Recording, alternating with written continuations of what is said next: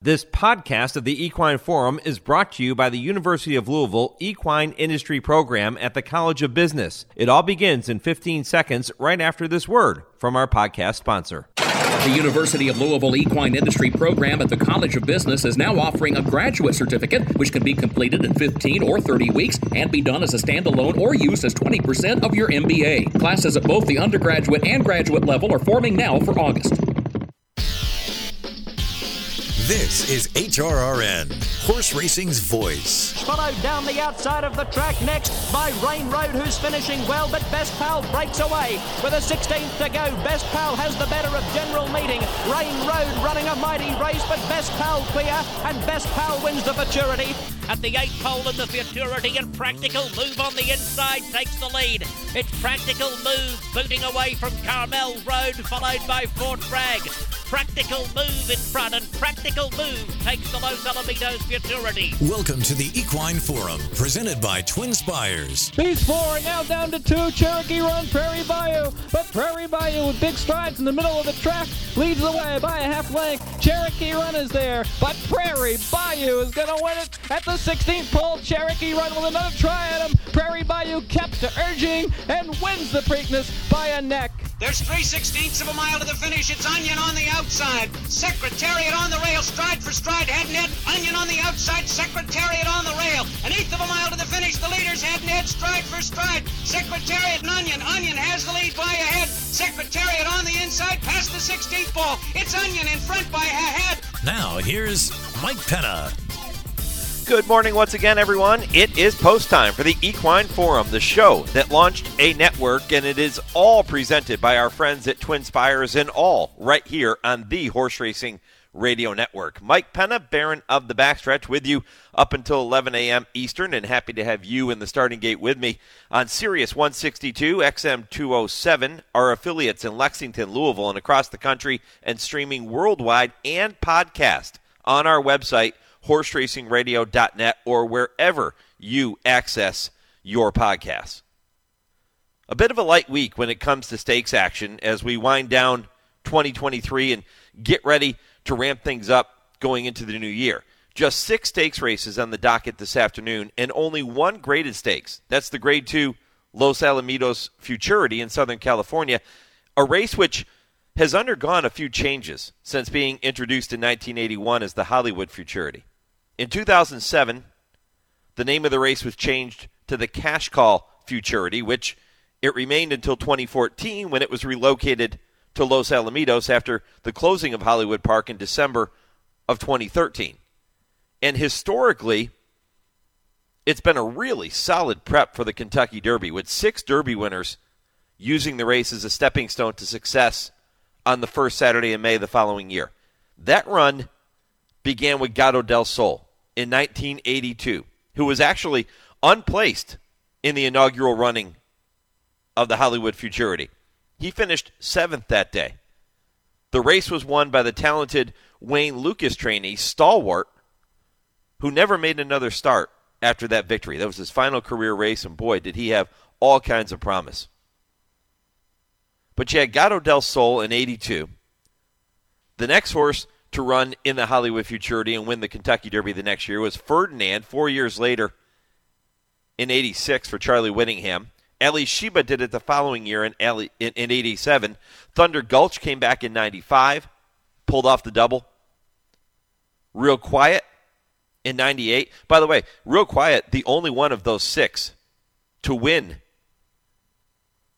his prep race, the Los Al Futurity, and then go on to win the Kentucky Derby. And, of course, at that time, it was known as the Hollywood Futurity. 2005 Giacomo, the last horse to run in this particular race and then go on and win the Kentucky Derby.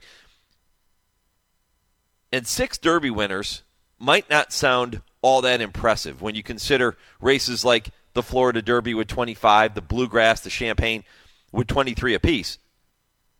But if you were to post a golf-style leaderboard of the Derby prep races that had produced the most Derby winners, the race currently known as the Los Alamitos Futurity would be tied 10th, T10,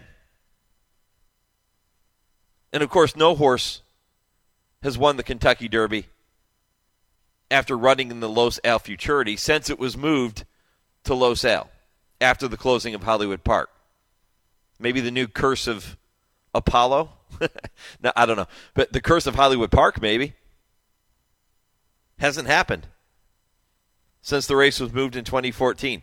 Horses who have run in the Los Al Futurity as a 2-year-old are 0 for 10 in the Kentucky Derby the following spring. The best showing came in 2015 when the 1-2 finishers from the Los Alamitos Futurity, Dortmund and Firing Line, finished second and third in the Derby. Firing Line was second that day. Dortmund was third behind eventual Triple Crown winner American Pharoah. So I don't know. Curse of Hollywood Park, maybe. Bob Baffert is going to saddle half the field in today's renewal. No surprise there. Bob is always loaded with his juveniles out there. 3 of the 6 runners, including morning line favorite Coach Prime, come from the Baffert barn. Cool name, by the way, Coach Prime. Prime time. Baffert has won the race a record 13 times, but only Real Quiet was able to win at Churchill Downs the following spring. 1 for 13 with the Baffert horses that have won this race. Not a great percentage there. The main danger to the Baffert trio today is likely to be the Phil D'Amato-trained Stronghold, who exits a second-place effort in the Grade 3 Bob Hope at Del Mar. Phil D'Amato is going to be with me at 9:45 Eastern to talk about today's Los Al Futurity and talk about the talented Stronghold. He certainly has ability. Is he the type of horse that Phil believes can continue to develop the way he's going to need to develop after today's race into his 3-year-old campaign? But he has to take care of business here first, later today. And is this the year, I know there's only 6 horses, but is this the year that we see a 7th winner come from this prep race? Like I said, 6 wins for a Derby prep doesn't sound all that impressive, but it is tied for 10th all time. And when you take a look at the prep races that are below the Los Alamitos Futurity on the list, first of all, the Los Al Futurity with 6 winners is tied with the Breeders' Cup Juvenile and the Remsen. That's pretty good company. The races below it that have not produced 6 winners historically, the Louisiana Derby, the American Pharoah, the Holy Bull, the Rebel, the Risen Star, Robert B. Lewis. Those are pretty big names. They're all below the Los Al Futurity, so don't turn your nose up at 6 Kentucky Derby winners coming from this race. It's a pretty solid number. And we'll find out in May if it becomes number 7. But Phil D'Amato going to be here at 9:45 to talk about Stronghold and taking on those 3 runners from the Baffert barn later today. I'm also going to spend some time talking with jockey Jose Ortiz coming up at 8:15, just about 10 minutes from right now, as he prepares to ride defending champion Value Engineering in the 2-mile H. Allen Jerkins handicap at Gulfstream later today. And one of the things I'm going to bring up with Dale Romans and Tim Wilkin when they join me for I Ask, They Answer in the final segment of the show at 10:30 Eastern is, would racing be better off if more tracks carded these types of marathon turf races, 2-mile turf races? You don't often see these without jumps in the way, right? Steeplechase races. But I love these long turf races. Absolutely love them. And I think that if more tracks would card a few of these throughout the meet, I do think racing would be better off. I just enjoy these types of races, and I think bettors would enjoy these types of races. Now, of course, the weather in South Florida today is a bit sketchy. We'll see if this race comes off the turf. If it does, it will likely be moved to the synthetic. And I don't think they can run 2 miles on the synthetic there, so it'll be a shorter distance. But if it stays on the grass at 2 miles, I love these types of races. And I can't think of anybody better to have the race named after than the late Allen Jerkins, who loved these types of distance races. So I'll bring that up with Dale and Tim in the final segment. But Jose Ortiz, we'll talk about riding that 2-mile race at 8:15. Trainer Jonathan Thomas is going to be with me at 9 o'clock to look ahead to today's Prairie Bayou Stakes at Turfway, where he's going to saddle likely favorite Wolfie's Dynaghost. He's been really good. Very consistent horse. And the big news of the week off the track came from Kentucky Senate Majority Floor Leader Damon Thayer this week, who announced that he is not going to seek re-election when his term concludes in December of 2024. Thayer has been a huge ally, and that might even be an understatement. Massive ally to the thoroughbred industry during his 20-plus years in the Senate. How big of a loss is his departure for the industry?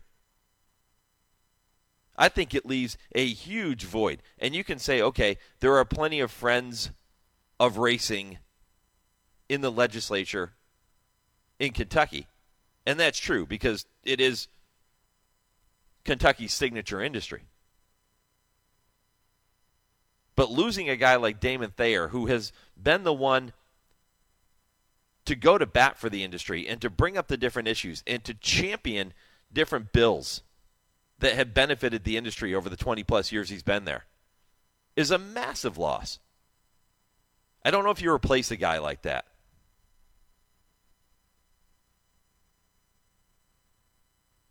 I'm going to also ask Dale and Tim that question at 10:30, but Damon is going to be here himself at 9:20 Eastern in hour 2 of today's show, and I'll get a chance to talk to him about that decision, about some of the things that he is most proud of when he thinks back on everything that he and the legislature in Kentucky have been able to get done for the industry, and then what things still need to be done.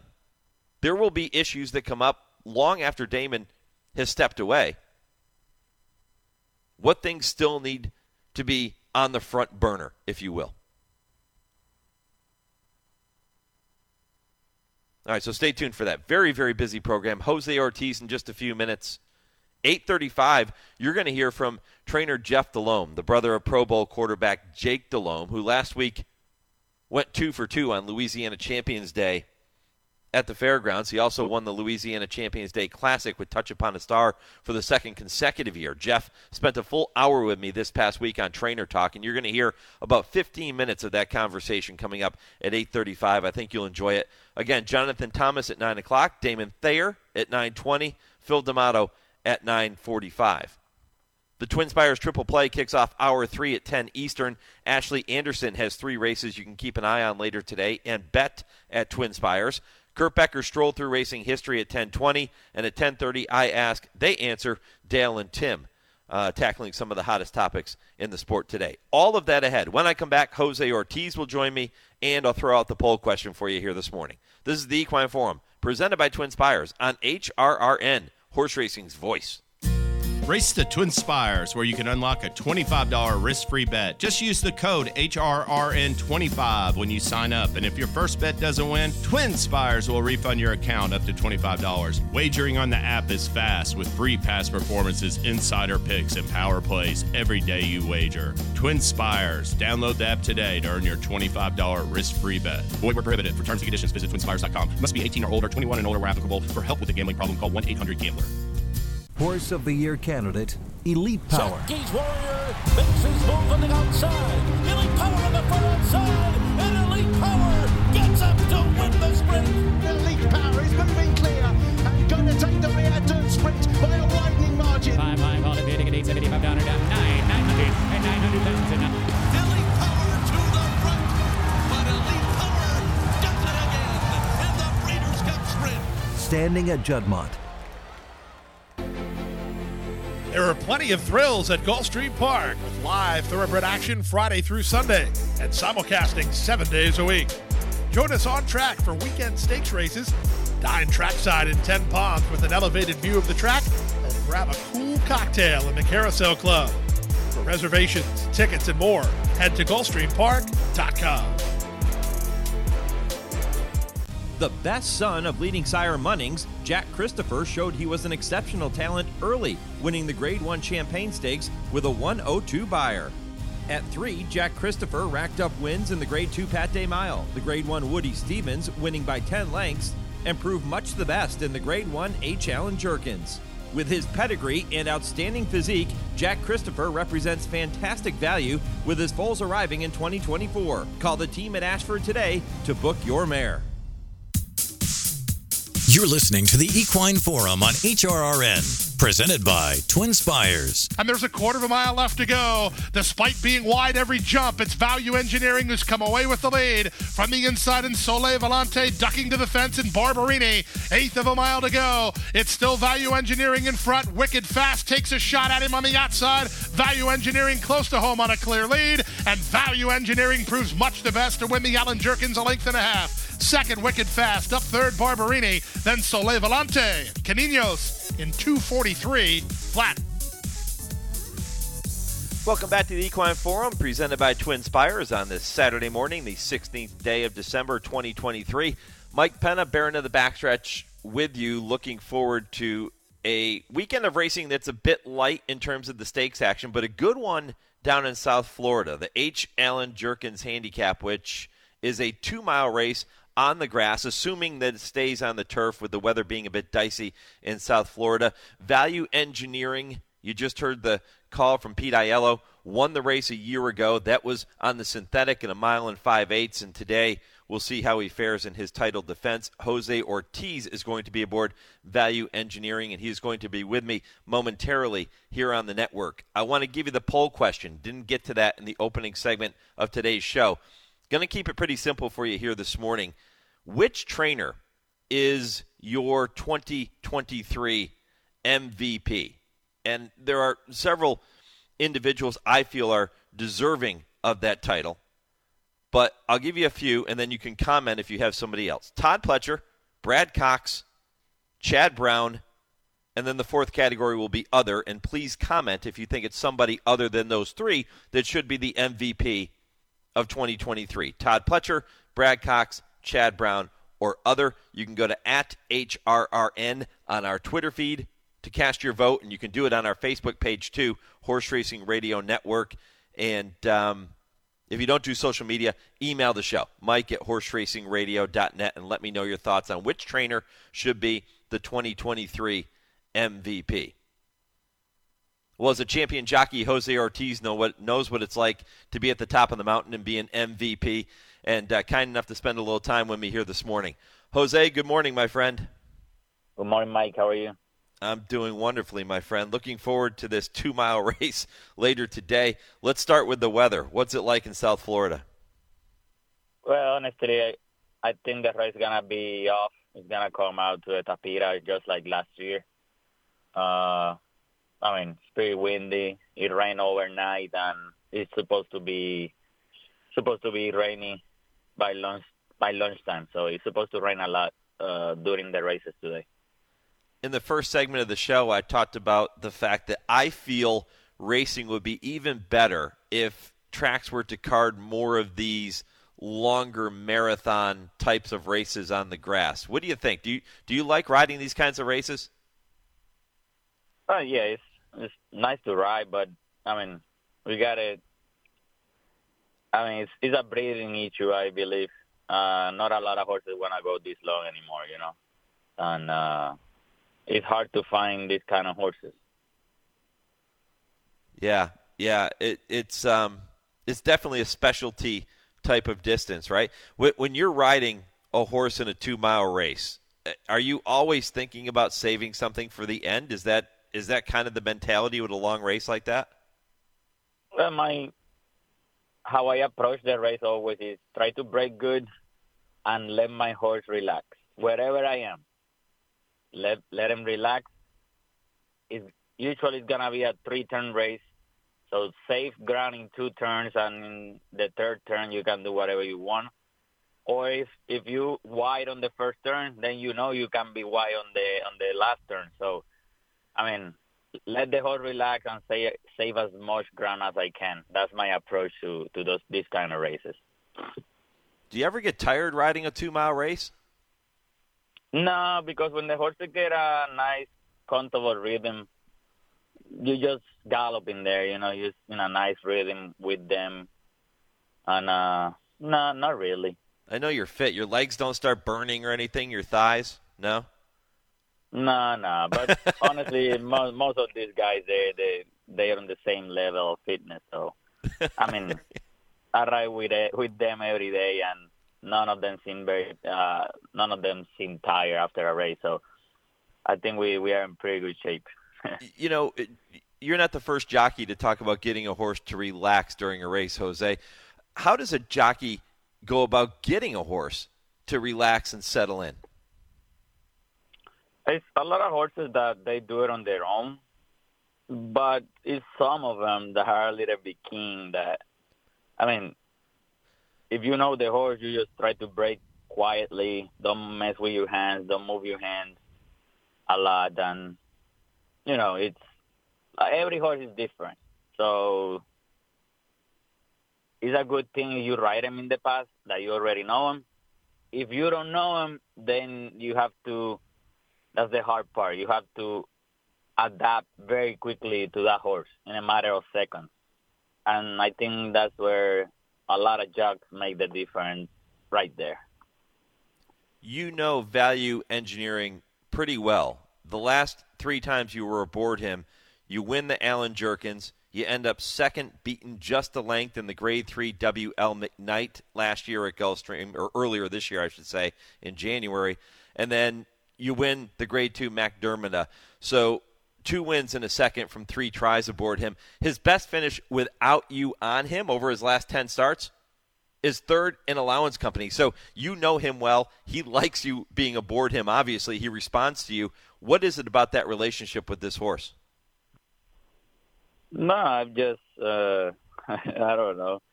I just let him be happy. And like I said before, just break and let him be him.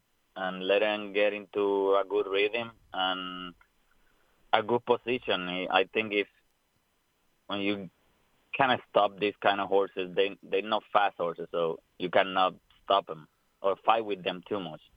So I'm going to look for a nice trip on the rail, but let him run to the first turn. Whatever we're going to be, I think it's going to be on the Tapira. So just let him run to the first turn and get into a comfortable rhythm early on. And if it goes to the Tapita, the distance would not be 2 miles. I guess it would revert back to what it was last year, right? A mile and 5/8. Yep. So the inside draw, 1.5 miles on the synthetic there at Gulfstream. And do you change your strategy at all? Do you have to do anything different? I think I'm in a great spot. You want to be saving ground. I mean,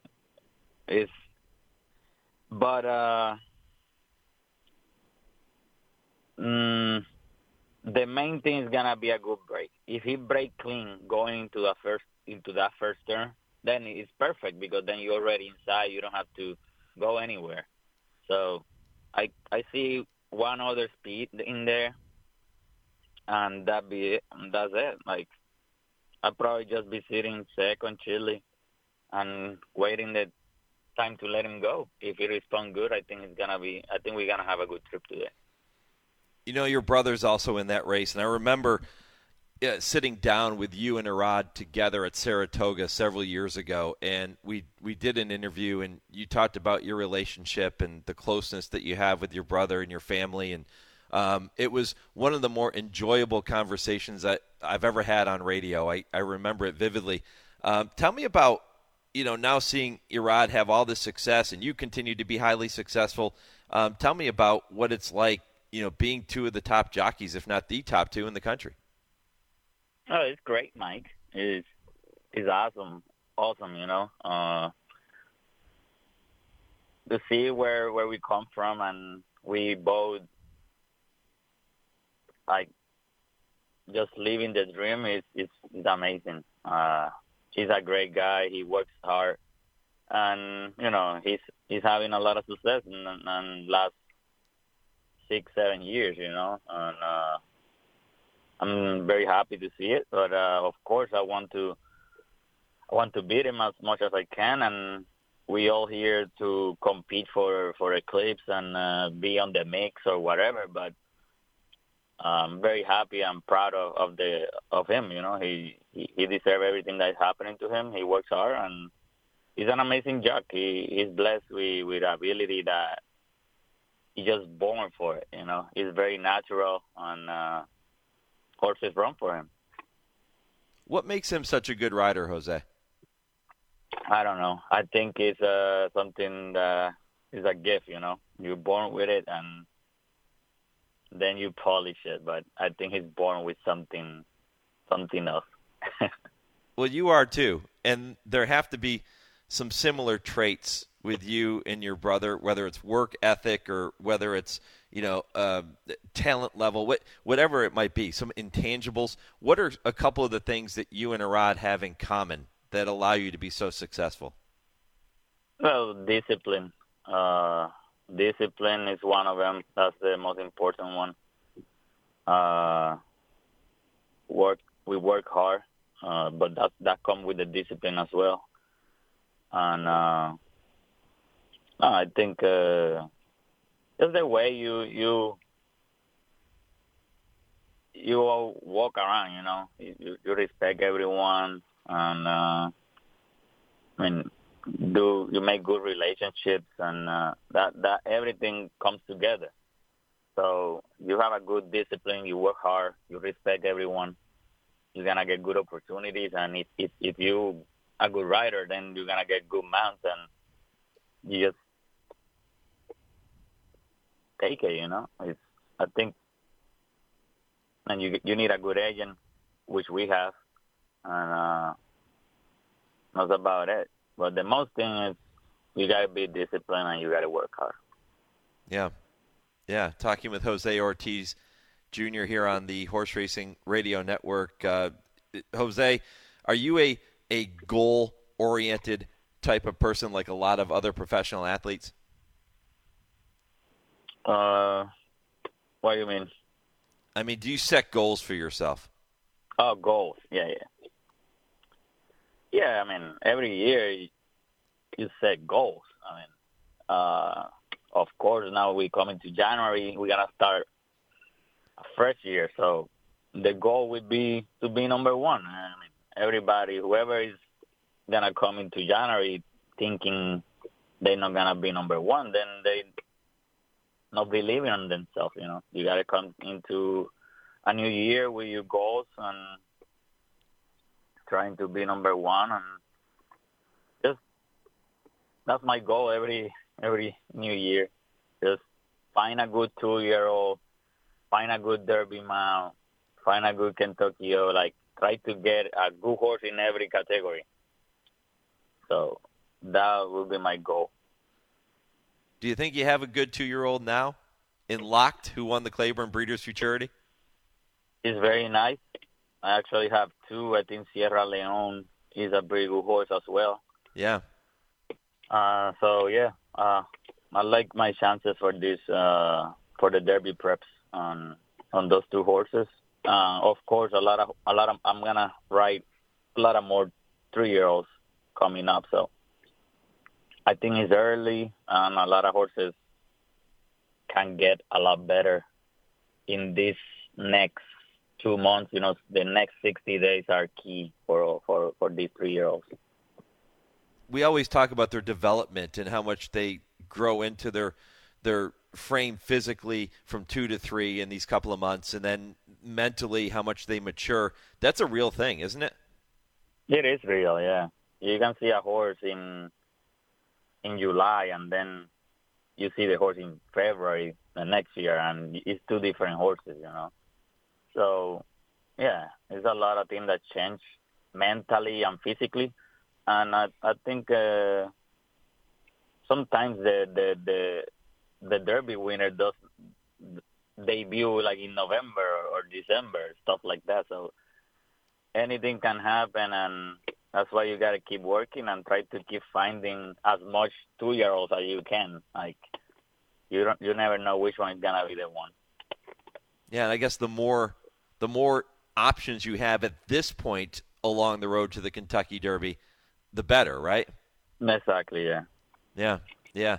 And Sierra Leone, a horse that was very impressive breaking his maiden, came back in the Remsen Stakes, ends up finishing second that day.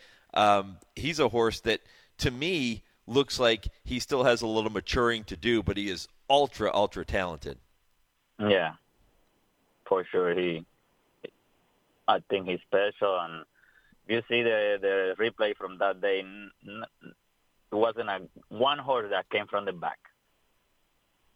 Everybody was on the lead or second, and that horse came from far back, and he ran a pretty good race. So I think he's a nice horse, and he needs to grow up a little bit more mentally, and I think he will. He's a nice horse, and, Chad is great. But like I say, the next 30, 45 days are going to be key on those kind of horses. So they need to grow up. They need to mature. And if they do, they give you that step forward that you need. I made a comment on the show last week talking about that, Remsen, that to me, Dornoch showed an awful lot of heart. And it looked like Sierra Leone was home free when he passed him in mid-stretch, and then Dornoch comes back and gets the victory by a nose. But I said Dornoch came back and won that race. Sierra Leone did not lose the race, meaning he didn't just give up when he made the lead. Am I right or wrong on that, Jose? Yeah, it's a little bit hard to tell because he makes such a good run, such a big run, Mm-hmm. But, yeah, I felt like Dornoch kind of make a good lead and kind of wait a little bit on horses, and when he felt me, he kind of re-brake a little bit. But my horse was logging in a little bit, and I never should go very close to him. But because my horse was running and he was logging in a little bit, I kind of let it drift in, and then I meet him, and that horse, yeah, he came back like he got a big heart because he went fast. It was a fast pace up front. It was heartbreaking. I wanted to win that race, and like I say, it's always to win those kind of races that prep you for the Derby. You get points. It's a point system, so yeah, you got to try to get as much as you can. Is Locked a different type of horse than Sierra Leone? Very similar horses. Very, they very relaxed, both very classy. Nothing bothers them, which I like. You need that. I think Luck, the Santa Anita track was very speedy. The other horse freaked out that day, Fearness. Went to his second, and he kept just running.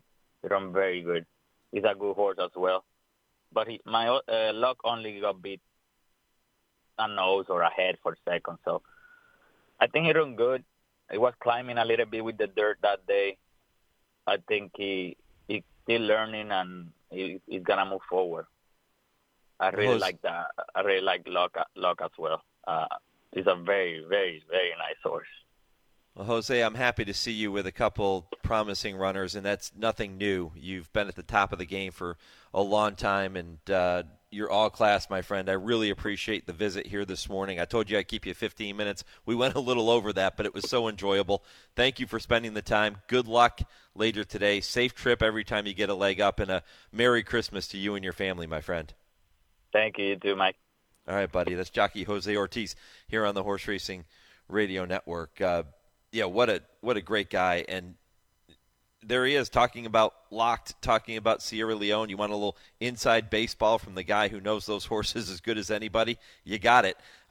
Looking ahead to the first Saturday in May next year, we'll see how those horses develop and mature over the next couple of months. And you heard him talk about the next 2 months being critical in the development of a horse. It certainly is. There's no doubt about it. And we'll see how those two continue to mature. And we'll see if he can get it done with value engineering later today at Gulfstream Park.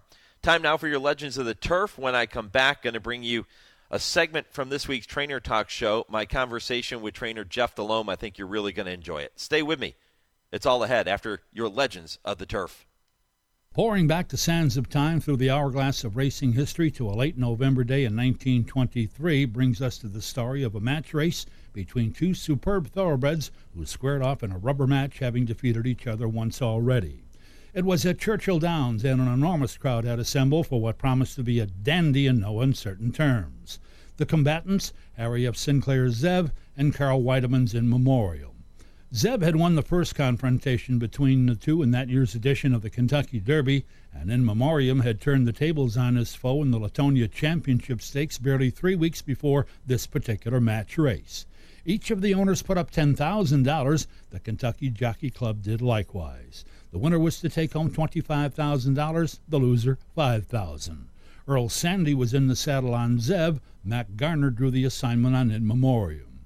Zeb was a big brown horse wearing blinkers for this match, and In Memoriam was a strapping bay with a deep chest and a long free stride. When they lined up at the barrier, every eye was glued to the two stalwarts, and the excitement and anticipation of the moment was indeed intense. Zev made a false start. Then starter William Hamilton let them go on their way to a race that to this very day underscored in the annals of sport as one of the all-time great ones.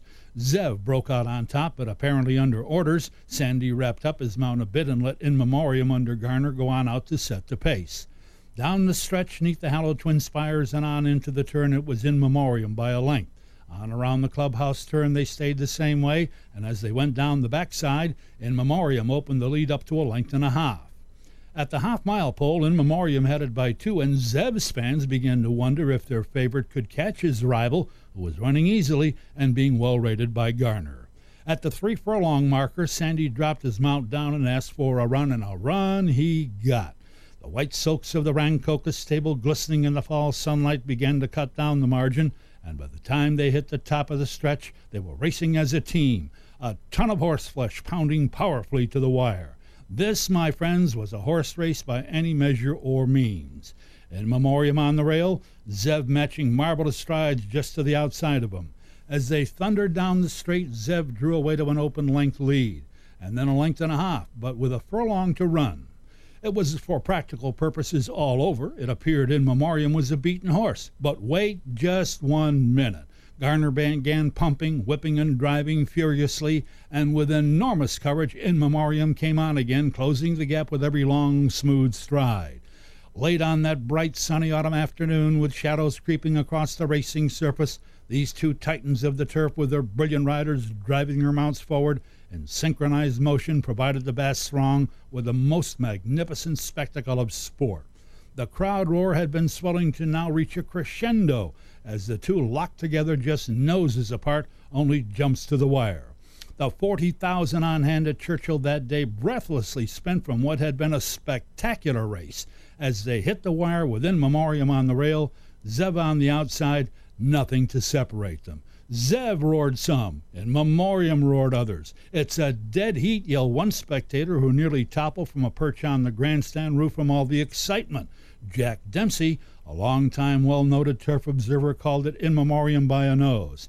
In Memoriam, the wires flashed and the telephones called out. But wait just 1 minute. The call came out that Zev had been declared the winner. So close was the finish that will always be, to this very day, a matter of dispute amongst those who saw it as to which horse actually had won it. There were no photographically recorded finishes in those days, only 3 placing judges hovering above the track at the wire, who apparently saw Zev's brown nose at the wire, a bare fraction before In Memoriam's ruddy bay nostrils. Both riders, Sandy and Garner, had handled their mounts beautifully. Losing owner Carl Weideman said to winning owner Harry Sinclair, quote, "It was a race fit for kings between the 2 best horses ever to be found," unquote. It all happened November of 1923 at Churchill Downs, a great moment in thoroughbred racing. You're listening to HRRN, Horse Racing's Voice. Race the TwinSpires, where you can unlock a $25 risk-free bet. Just use the code HRRN25 when you sign up. And if your first bet doesn't win, TwinSpires will refund your account up to $25. Wagering on the app is fast with free past performances, insider picks, and power plays every day you wager. TwinSpires. Download the app today to earn your $25 risk-free bet. Void where prohibited. For terms and conditions, visit TwinSpires.com. Must be 18 or older, 21 and older where applicable. For help with a gambling problem, call 1-800-GAMBLER. The 2024 Stallion roster at Adena Springs North offers exciting opportunities for breeders. Tap into the famed Leafard's Delta family with American Guru, a winner over a mile on turf in 132.09. His sire produced classic winners Empire Maker, Grindstone, and Red Bullet. and his first runners are on track in 2024. Shaman Ghost is Ghost Sapper's best son, a multiple Grade 1 winner of $3.8 million.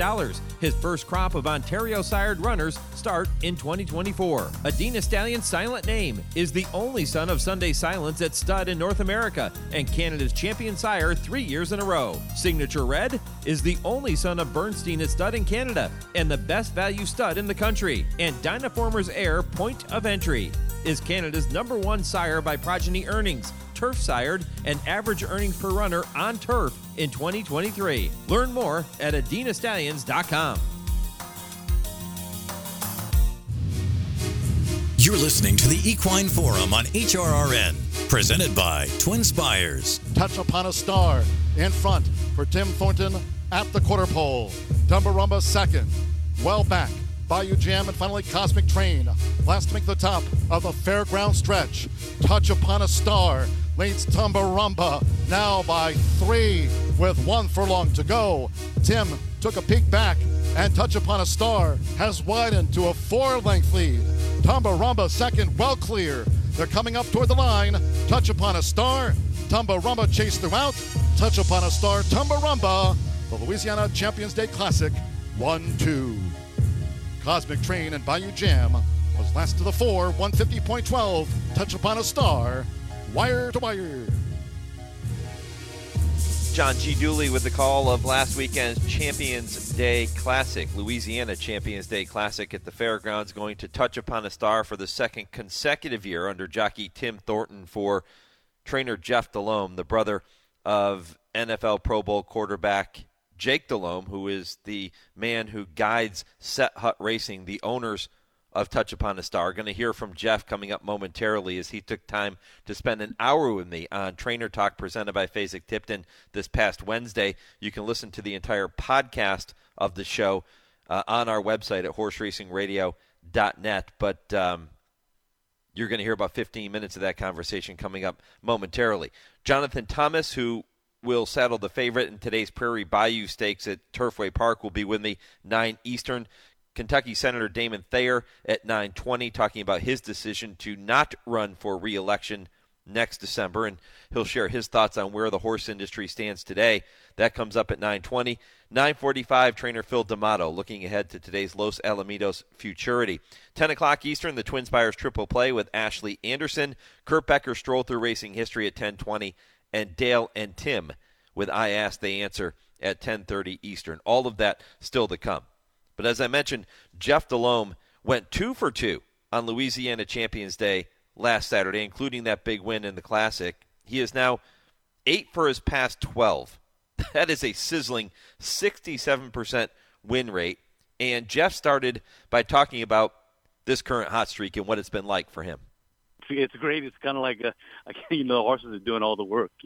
We really don't do much other than just, kind of keep them happy. But we've been blessed to have a small stable with some really nice horses headed by 2 really good ones. Yeah, and Touch Upon a Star, maybe the true star of the stable right now. He is a back-to-back winner of the Louisiana Champions Day Classic Stakes. He did that, as I mentioned, on Saturday. He also saddled Mangum to victory in the Louisiana Champions Day Sprint Stakes. So 2 for 2.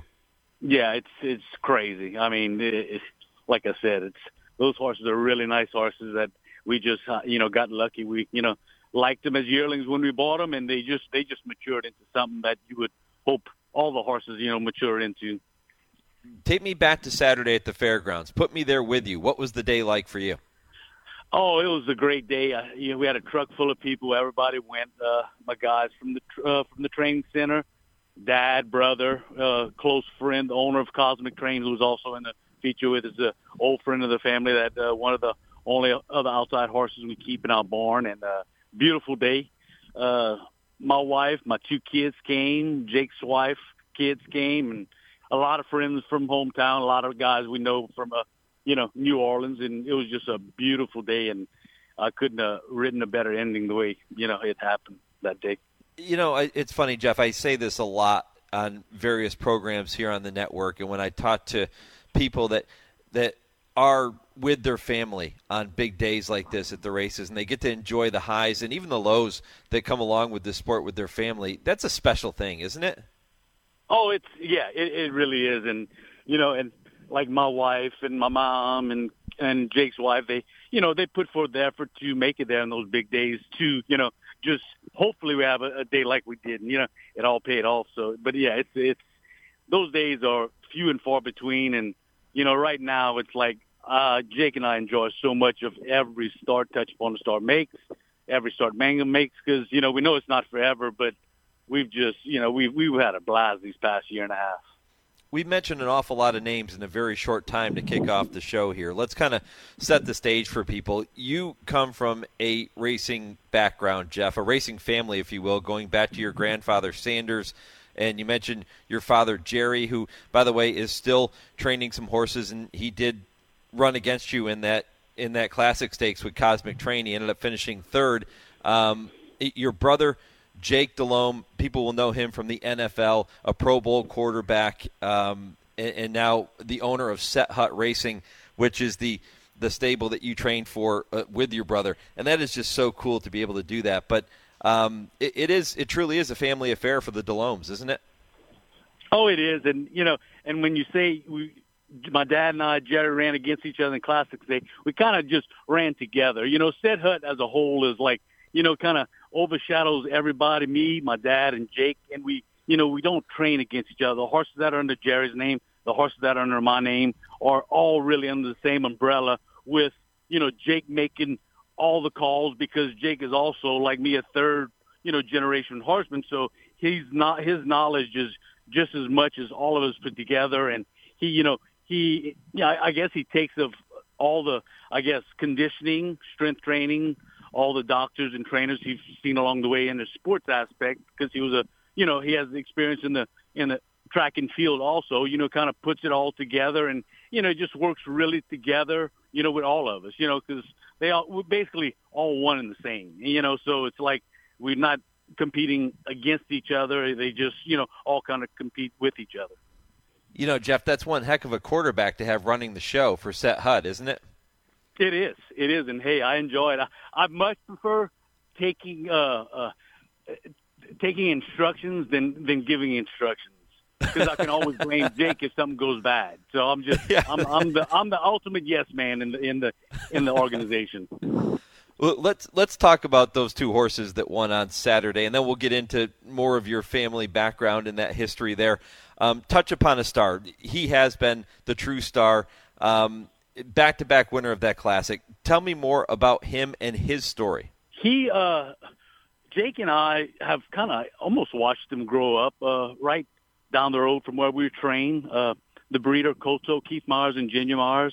One of the guys, Andrew Carey, it's kind of like their bloodstock age. He kind of overlooks, and Andrew has become real good friends with the family. When he comes in town, look at all his clients' horses, he stays at Jake's house, and we always kind of tag along with him and go look at all the weanlings, yearlings, because, that's what we like to do. That's what we do. And we kind of saw Touch Upon a Star as a weanling, saw him as a yearling. They told, he went to the Dallas sale. We kind of followed him there. Not saying that he stuck out and he was the best horse, and that it was just something we thought we might like to have if we can afford him. Ended up buying him in the Dallas Fort Worth sale for, I want to say, like $15,000. He was always nice, confirmation, really good. He just started growing and growing and growing, galloping really good, really smart. He went through a goofy stage. Then it started, getting almost back to the way he looked as a yearling, getting all proportioned, and it just went Jake took it real slow with him. Worked him a couple of times. Not bad. Broke him out the gates with a couple of older horses that had a little speed, and he just jumped out the gates and went to running, and Jake and I said, we might have something special. And we were trying to get his 2-year-old, I want to say the fairground season when he had his first start. I think he ran second that day, and it was kind of like a trainer's error. We didn't have enough time. We were trying to catch that big purse. It is what it is. Ran second, kind of didn't break well because he didn't have enough experience in the gates. And, from then on, the next race after that is just, he exploded, and it's just been a whirlwind, and he's been taking everything in stride. Jake's been giving him his rest that he needs in between races, not trying to kill him because he's done a whole lot more than we ever dreamed. So right now it's just pick a race, try to get to him, let him pull. He pulls out of his race, tells us when he's ready to run again, and Jake makes a decision on where we're going from there. And with the program it is like it is in Louisiana, we really don't have to go out of state to chase any money. Yeah, the program there is really strong, isn't it? Yeah, it's great. We have 2 opportunities to run. The Champions Day is 150,000. Premier Night at Delta, another 150. Evangeline has a couple of stakes here and there, and he has more than enough opportunity to, make the kind of money he needs to make and, accomplish the things he's doing, in state. Jake was kind enough to take some time for an interview with me last December. It was for our Christmas Eve program that we did here on the network. And one of the things he told me about Set Hut and his approach to the game, he said, I'm all about Louisiana. I have all Louisiana breds, and I'm hoping that one day one of those Louisiana breds can be cultivated to the level where they can go out and they can compete on some of these bigger open stakes, maybe at Churchill Downs or wherever the case might be. And you mentioned Touch Upon a Star getting his shot in the Steve Sexton Mile, which was at Lone Star in May. Do you see this as a horse? He's a gelding, Jeff, so do you see him as a horse that maybe is that one that can start competing with, open in greatest stakes maybe? I really do. Are we going to ever try him? I don't know. That's going to be solely up to Jake. I'm satisfied in staying in Louisiana. If he wants to go out and test the waters, sure. You look at his numbers, you can kind of put him up against anybody. I mean, the horse that ran second in Champions Day, Tumbarumba, I think he ran the Remington Derby, in the graded race ran second, the Delta Mile. He beat the horse that ran third in the Travers, so that just the form tells you, I think he can run against those horses. I don't know. That's gonna, like I said, that's solely up to Jake. I'm more than happy and satisfied on everything he's accomplished. Do I want to go out of state with him? Maybe. Do I maybe want to keep him in Louisiana and keep him really sound and run for 3 or 4 years? And if we're lucky enough, we can retire him and he'll have, let's say, $2 million, the best Louisiana bred that ever ran. I don't know. I don't know what's the answer, but whatever the answer is, Touch Upon a Star is going to let us know where we go with him, and the decisions by Jake. I asked Jake what he loved most about being part of racing, and Jeff, here's what he had to say. I think for me, it gives me that competitive void that I think you miss from playing in the NFL or playing sports. There's just something about it. It's so difficult. And when I try to explain to my friends who I played in the NFL with and things like that, is that if you're successful as an owner, let's say, or a trainer, 20% of the time, you win 20% of the time, you're pretty darn successful. Well, find a quarterback that wins 20% of his games. Yeah, you're not playing. You're cut. Yep. It's hard. It's difficult, and I think that's what I enjoy so much about it. I love the yearling sales. I love the breeding aspect of it. I love looking at these young prospects, watching them and kind of envision what they're going to be when they grow older, and then what works, what doesn't work. Just everything about it. But I think the biggest thing is the competition aspect. That's the thing that really drives me. I love to compete, and like everybody in this game, you love to win. And this game can humble you like no other. And you're always learning. You're constantly learning, and there's just something about it. It's my drug of choice, and I certainly love it. Jeff, are you as competitive as Jake? I think maybe as a younger man I was. I don't know if I still am. I don't think I am as much as Jake. But then again, I've basically almost lived my life through Jake. When I finished college, sure, I was my goal was to maybe go play in the NFL a little bit. Had a bad injury where I never had the opportunity to try. Not saying I could have done it, but from there I just went to watch Jake play in college because he's 5 years younger than me, and then followed him in the pros, and then he gave me the opportunity to work for him with the horses. So I guess I just hung on to his coattails, and he's drugged me around, and I've had a great career enjoying watching him. I've lived almost his life, in the shadows of his life, and I feel like all of his accomplishments are things that I've felt. So I don't think I'm as competitive as he is, but yes, I'm still competitive, and I enjoy the hard work like Jake does. And I put it this way. I wish he was my older brother, because I could have learned a whole lot faster in life watching the way his work ethic is and stuff like that. And I've learned a lot from him, being an older brother. Well, baby brother has taken you on quite a ride, and that NFL career was outstanding. Got to play in the Super Bowl, Pro Bowler, all of those things that came his way because of all of his hard work and his dedication. Jeff, what are some of your most, your fondest memories of Jake's football career? I would think in college, foremost, he went to UL. USL was called back then. They beat a ranked Texas A&M team at the Cajun Field, and remember jumping on the field with all the student section tearing down the goalpost and bringing it out of the stadium. That was great. I remember the NFC Championship game when he played in Philadelphia. Me and a good friend of mine, we flew because Jake didn't want anybody flying because he heard stories about the fans, but he wasn't stopping me to go. So me and my buddy went, and after the game, ended up winning, and I'm going through the stands, and the crowd, the people were terrible over there, like really ugly. And I'm picking up posters, going meet Jake in the locker room after.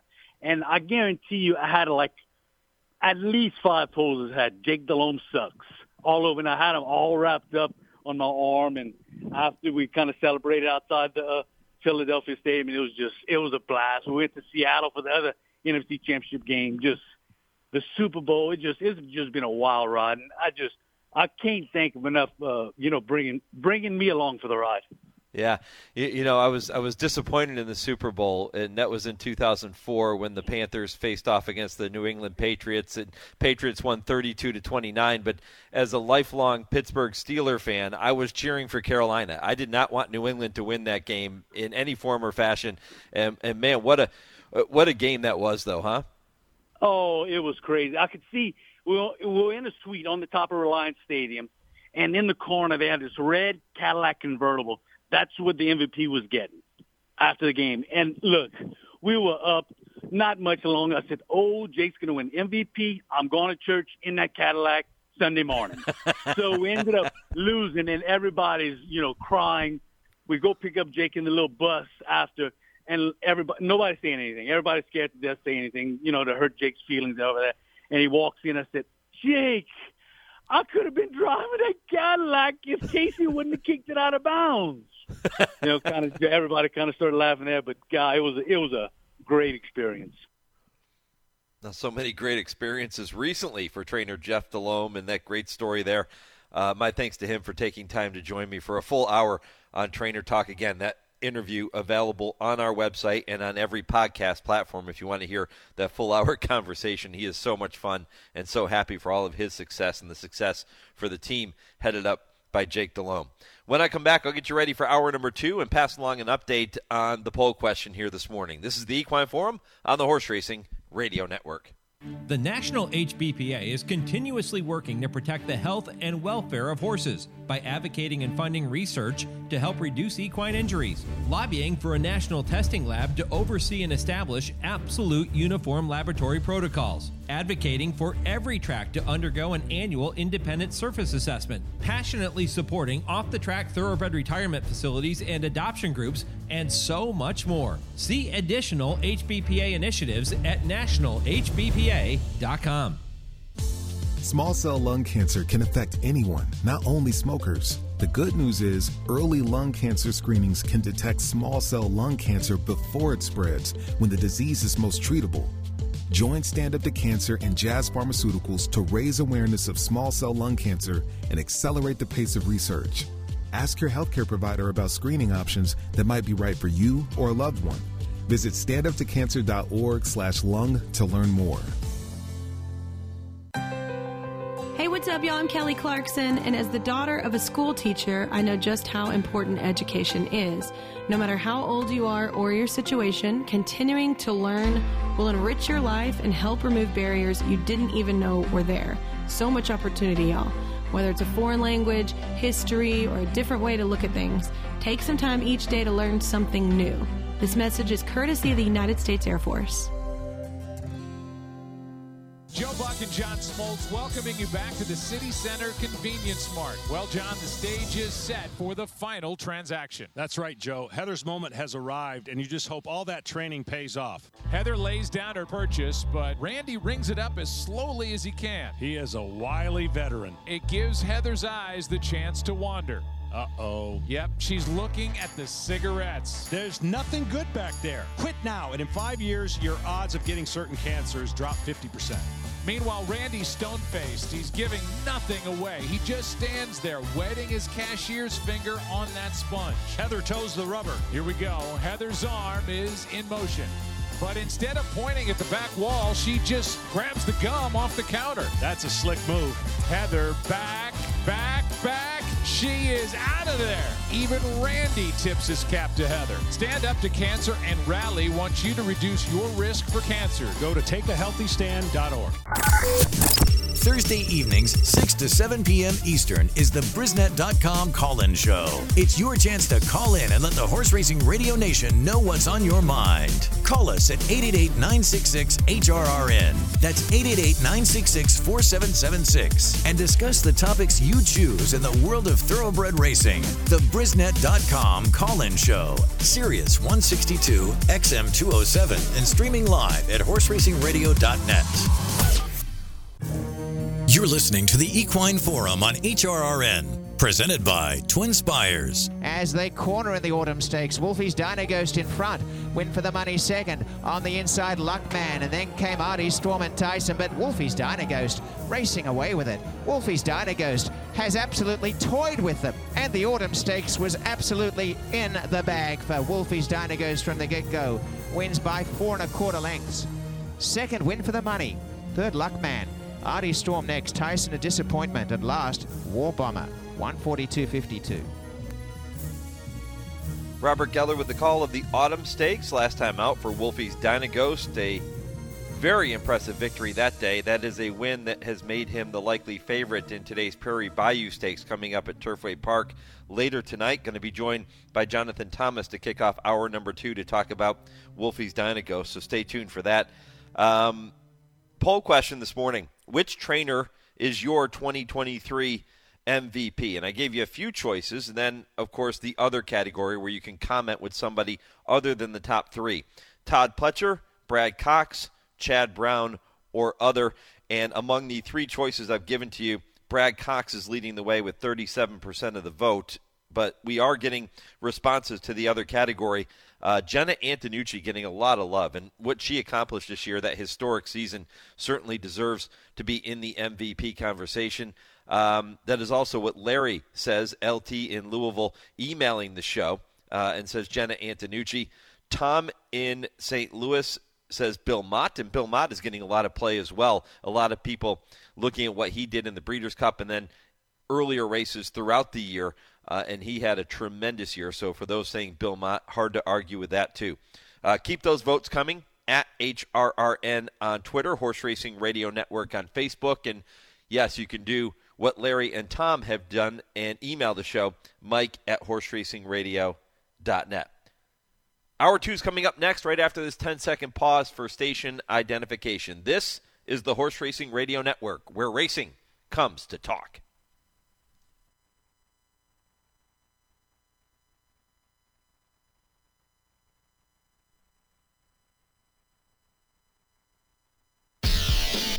This is the Equine Forum, presented by TwinSpires. Mike Penna with you on this Saturday morning, as always, continuing on right up until 11 a.m. Eastern on the Equine Forum, presented by TwinSpires. If you missed any portion of the first hour of the program, that entertaining conversation with Jeff Delhomme at 8:35, or if you missed my conversation with jockey Jose Ortiz, who was fantastic, talking about him, talking about his brother, talking about how they go about their business, how they handle things, and the things they do that allow them to be at the top of the game year in and year out. Head back to the website, horseracingradio.net. You can listen to those conversations. Jose also talked about a couple of his top 2-year-olds that he rides looking to get to the Kentucky Derby next year. Again, the podcast on our website and every podcast platform. Follow us on social media at HRRN on Twitter, Horse Racing Radio Network on Facebook, another way to keep in touch with the show and see what's coming up. Jonathan Thomas set to join me momentarily. We'll talk about the Prairie Bayou Stakes tonight at Turfway Park. Kentucky Senator Damon Thayer at 9:20 discussing his decision to step away and not run for re-election when his term comes up at the end of next year. That's December of 2024. We'll talk to Damon about that and some of the things that he feels still need to be done within the horse industry going forward, even after he steps away. And I'm going to ask him, who's going to pick up the baton? Who's going to take the ball and run with it here? It's hard to replace a guy like Damon Thayer. Who does he see is the next person that will champion horse racing in the legislature in Kentucky? Phil D'Amato with me at 9:45 to look ahead to the Los Alamitos Futurity. 10 o'clock, it is the TwinSpires Triple Play with Ashley Anderson. 3 races you can keep an eye on and bet at TwinSpires later today. Kurt Becker stroll through racing history at 10:20, and at 10:30, I Ask, They Answer. Dale Romans and Tim Wilkin will both be with me for that segment, and really looking forward to catching up with them. Several really intriguing topics to get into with Dale and Tim later today. And one of those involves Damon Thayer. I'm going to ask them the same question I just posed just a moment ago. How big of a loss is Damon stepping away? How big of a loss is that for the industry? I'll ask them that question. I'm also going to ask them about Fierceness, the Breeders' Cup Juvenile winner, likely to make his 3-year-old debut in the Grade 3 Holy Bull Stakes at Gulfstream on February 3rd. That, unlike the Los Al Futurity, I went through the litany of horses that have won the Los Al Futurity or run in that race and then gone on to win the Kentucky Derby. 6 of them, only 3 horses who have competed in the Holy Bull have gone on to win the Kentucky Derby the following season, and it hasn't happened since Barbaro in 2006. So, good move for Fierceness to kick things off in the Holy Bull, or should he wait for the Fountain of Youth? That is one question I will ask Dale and Tim in the final segment of today's show. Jonathan Thomas is indeed with me now. He's got a busy night ahead of him at Turfway Park, getting ready to saddle likely favorite Wolfie's Dynaghost in the Prairie Bayou Stakes. Jonathan, happy to have you aboard, my friend. Good morning. How you doing? I'm doing very, very well. How about you? Yeah, we're doing okay. Trying to thaw out here at Turfway, but, you know. Well, I'll tell you what, Wolfie's Dynaghost has been red hot over the past several starts, and really throughout much of his career. He is so consistent. He's been a really cool addition to the barn. I mean, he's, you know, kind of the quintessential, you know, racehorse where, you know, he just really shows up. He's a real pleasure to train. His owners have been a really fun group to get to know. So, you know, it's been positive, you know, all around. Owned by Woods Lane Farm. Tell me more about them.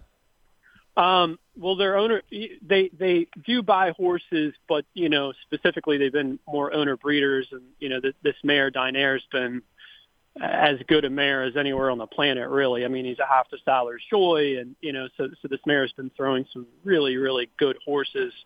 You know, they're just lovely people. They take very good care of their horses. They're patient, thoughtful. And it's, you know, everything you could want in an owner. So they've been a real pleasure to get to know. How about this horse? I mean, we mentioned earlier, I just a few minutes ago, I said he's been red hot. When you look at his record here in 2023, he's won 4 of 7 starts, and last time out won the Grade 2 Autumn Stakes at Woodbine on synthetic and drew off to win that one by 4.5. He really toyed with the competition that day. What are you seeing from him that leads you to believe he's sitting on top of his game? I mean, more of the same. He's come out of the race really well, and, you know, it's a rare opportunity to run in a stake on the synthetic. As you know, it's, you know, kind of a rare thing to get, you know, south of Canada. So, you know, we're just going to try to take advantage of him doing well and the fact that there's a race in front of him. So, but, you know, he's training well, but he has all year, and, you know, we just hope for a good trip and a good pace scenario and take it from there. Yeah, he comes from that grade 2 and now into a listed stakes like this. People will look at that and say, wow, he's going to outclass this field if nothing else. Do you feel the same way? I mean, I think when you get to this level, a lot of times it's about timing. I mean, certainly it's a drop, but there's some good horses to respect, and, we're not in a position to ever take anything for granted. So, he's still going to have to show up. He's still going to have to probably run to the level he was, in that grade 2. But if he does, he's going to be very tough. Why was this the right spot for him? Just timing. And like I said, I mean, if you're going to really try to dissect the synthetic stake calendar, you're going to be in trouble. You got to take advantage while they're up, because I mean, basically you've got this, and I don't think there's much in between until the stake on Jeff Ruby Day. So it's strike while the iron's hot kind of situation.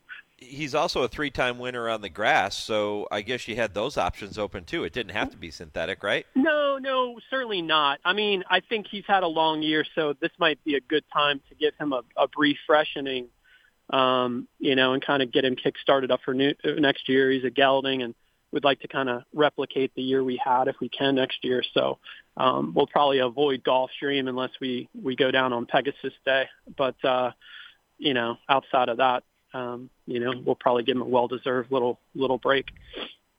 I'm glad to hear you say that, because that was a topic that's come up on the show, throughout the years, is should horses get a break at this time of the season? Should there be an off-season horse racing, if you will?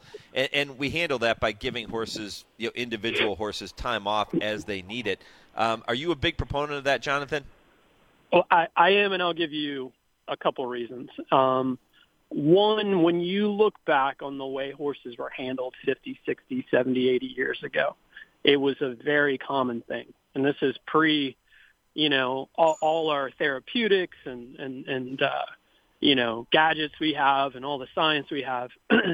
And to think that we're better horsemen than there were around 60, 70, 80 years ago is foolish. I think, we'd be hard-pressed to think we're nearly as good. And they found that was the right recipe. Horses lasted longer, they ran more. I think it's common sense. I think if you can afford to do it, and most owners should be able to, it's absolutely the right thing to do. I mean, year-round racing is a great thing. It's great for gambling. It's great for keeping your barn rolling, but it's the wrong thing for a horse to have to do year-round. You run a lot of horses on synthetic, and you talked about waiting for a stakes race on synthetic and how difficult that can be. Synthetic tracks have their fans, and they have people that are against them. So obviously you're okay with it. What do you see from horses after they run on synthetic as opposed to when they run on conventional dirt? I do feel like they bounce out of their races well, maybe a little bit better. It takes a little less toll on them physically. And so for all those reasons, I think it adds some longevity. I do feel like training on it too is a little bit of an advantage. I mean, I'm a huge dirt fan. I think it's produced, it sorts the really good horses from the really average horses, and has serious ramifications on our breed. Getting the best kind of race horses out, but day in, day out, I think the synthetics provide a really nice option, especially for horses like a Wolfie's Dynagos, who's never going to go to stud, and who's a racehorse, and giving them multiple options to run is I think it's good for everybody. I want to ask you to size up the competition in the Prairie Bayou today, and I know you obviously spend time studying the form and looking at the other horses that are in there. But before we do, Jose Ortiz was with me in the first hour of the program, and I said earlier in the show that if racing would card more races like the H. Allen Jerkins, which is being run at Gulfstream today, assuming it would stay on the grass, it will be at 2 miles on the turf. And I love those types of races. And he said, racing might be better with that, but you don't have the horses that want to go 2 miles on the grass. He said it becomes a breathing issue and all these different things that enter into it. What do you think? Do you agree with me, or do you think that maybe it's not a good idea to have these longer races on the grass? Oh, I think these stamina races are awesome. They're I cool. think it's the difference between reading a comic book and a novel. You have a lot of time to see a race unfold, tactics come into play, I think that, when you start to incorporate stamina, you start to really exude the class out of a horse. You can see some really good sprint horses that are, for lack of better words, cheap. I think the lack of stamina races in this country, and then you see it in England, losing traction. It's a byproduct of the commercial market. It's the wrong thing for racing. I think some of the classiest horses we've ever had are stamina, horses that have stamina kick in. I'd love to see way more of it, but it's more a byproduct of breeding in the commercial market and people not having patience. I'm a big fan of it. Do we have horses in the game today to be able to fill those types of races if tracks were to write them?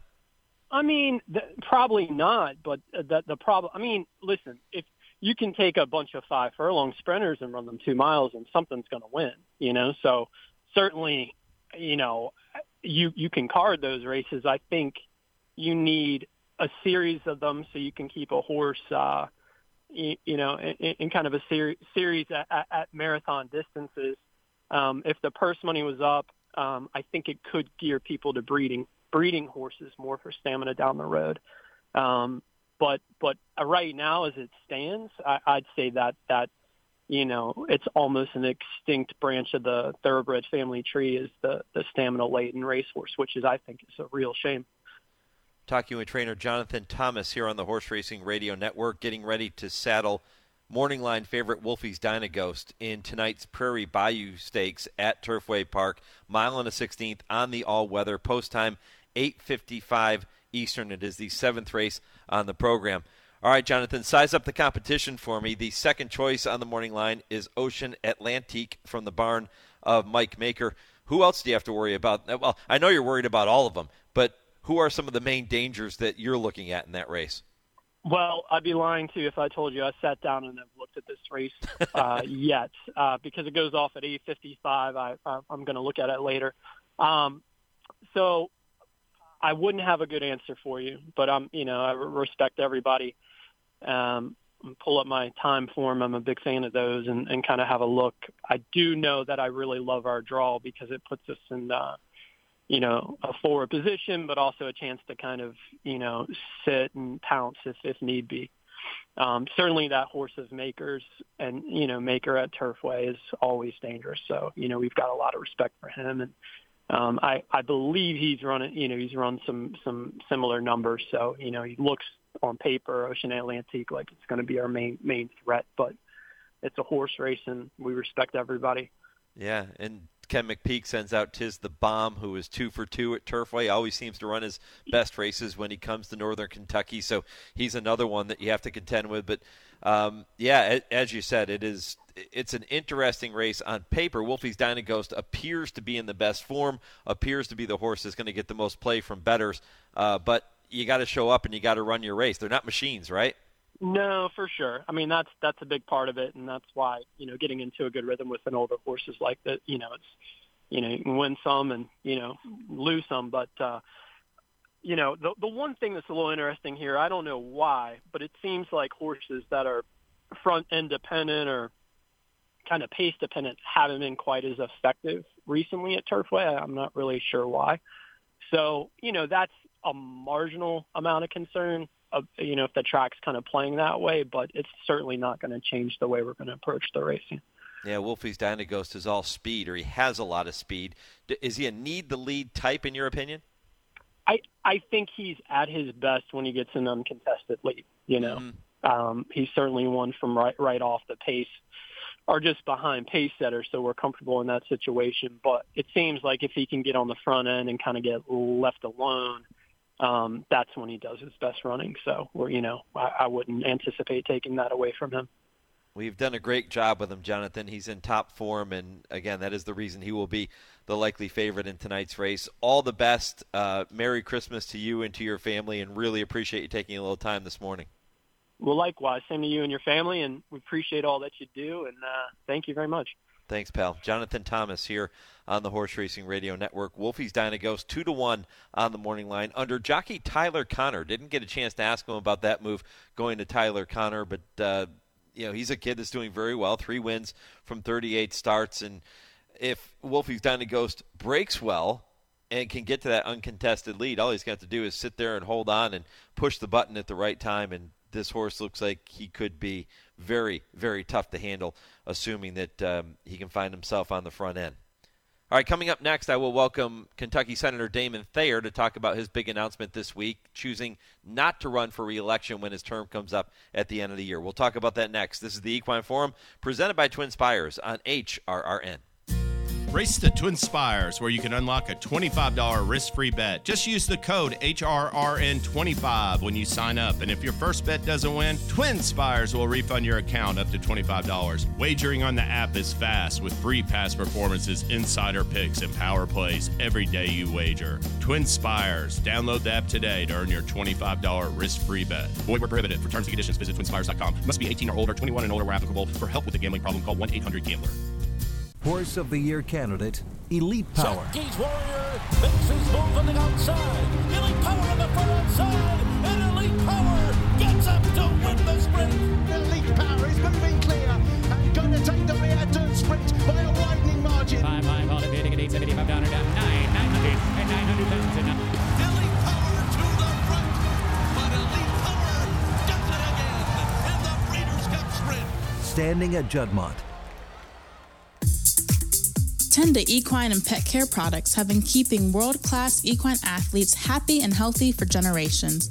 Keep your equine athlete looking and performing well with Tenda Next Generation Wound and Skin Care Treatment, along with nutritional supplements, leg and muscle care products, salves, hoof care, poultice, topical aids, and grooming products. Visit tendahorse.com today.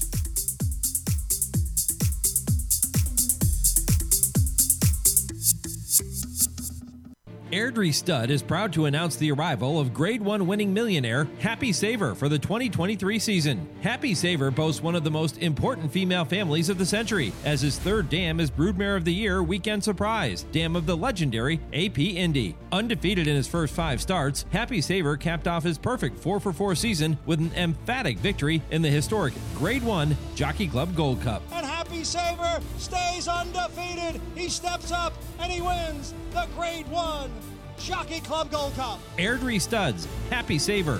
Think about it. You're listening to the Equine Forum on HRRN, presented by TwinSpires. Polar Expedition digging in and hanging on as Powers Capley's the only one with a chance to catch him. Here's the finish. Polar Expedition by a long neck, wire to wire. Serena's Song on the front end, strong on the lead. And with Corey Nakatani aboard, Serena's Song wins it by 3.5. Kahano runs second. Beck, the Bud Longshot third. Final time, 1:49.3. That's track announcer Dave Johnson with the call of 2 memorable runnings of a race which used to be known as the Jim Beam in the mid-90s. Polar Expedition and the filly Serena Song beating the boys. That was in 1994 and 1995 respectively. That's where it began for now Kentucky Senator Damon Thayer as he started in the industry at Turfway Park. That is where I first had the opportunity to be introduced to Damon, and now he has spent more than 20 years serving the state in the Senate. He is the Kentucky Senate Majority Floor Leader, and he will not seek re-election when his term concludes in December of 2024. That news coming out this past week. Damon is with me now. Damon, good morning. Hey, good morning. Good morning. It's great to hear those race calls. I was right there at the finish line for both Polar Expedition and Serena Song. Serena Song, one of the greatest fillies and mares that I ever saw. And, wow, you're bringing back some memories. You know, I actually got my start at the old Detroit race course in Michigan. And then I worked at Thistledown for 2 years in Cleveland, and then a year and a half at the Maryland Jockey Club tracks before I moved to Kentucky 31 years ago to work at Turfway and then the Breeders' Cup. And it's been a great run so far. And I know a lot of people in the industry are going to be sad to see that run come to an end next year. Damon, why was now the right time for this decision? That's a good question, Mike, and I'm going to try to answer it the best I can. First of all, there's nothing wrong with me. There's nothing wrong with me. People have said, "Are you sick? Is something wrong with your health?" No, I'm in great shape. I'm working out more than at any point in my life. Secondly, I don't have a job lined up. I don't have a job interview lined up. I do have a consulting business where I do some racetrack marketing and management and development work outside of Kentucky. And I've got some projects that I think are going to pop in the next year or two, and they're going to require more of my time. Also, I'm the co-founder of Kentucky Senator Bourbon with my business partner, Andre Rigard. And what started as sort of a hobby at my dining room table has taken off as a legitimate business concern. And I'm going to run the day-to-day operations of the company, and it's going to require more of my time as we try to distill more bourbon and scale up and grow the Kentucky Senator Bourbon brand. And I have a fiduciary responsibility to our investors to put more time into it. But at the end of the day, I just think that sometimes in life it's better to leave a little early rather than stay too long. And I just don't want to be that guy who sticks around, past my prime. I've seen guys do it. I've also seen some younger guys than me leave the state Senate in recent years after staying for less time than I've been there. And that's been a bit of an inspiration to me. And, at the end of my term, it's going to be 22 years. And I feel like it's time to put it out there and see what the universe has in store for me. It's not something I want to do for the rest of my life. I'm not going to get out of politics. I would consider running for a higher office someday, but that's not necessarily what I'm going to do.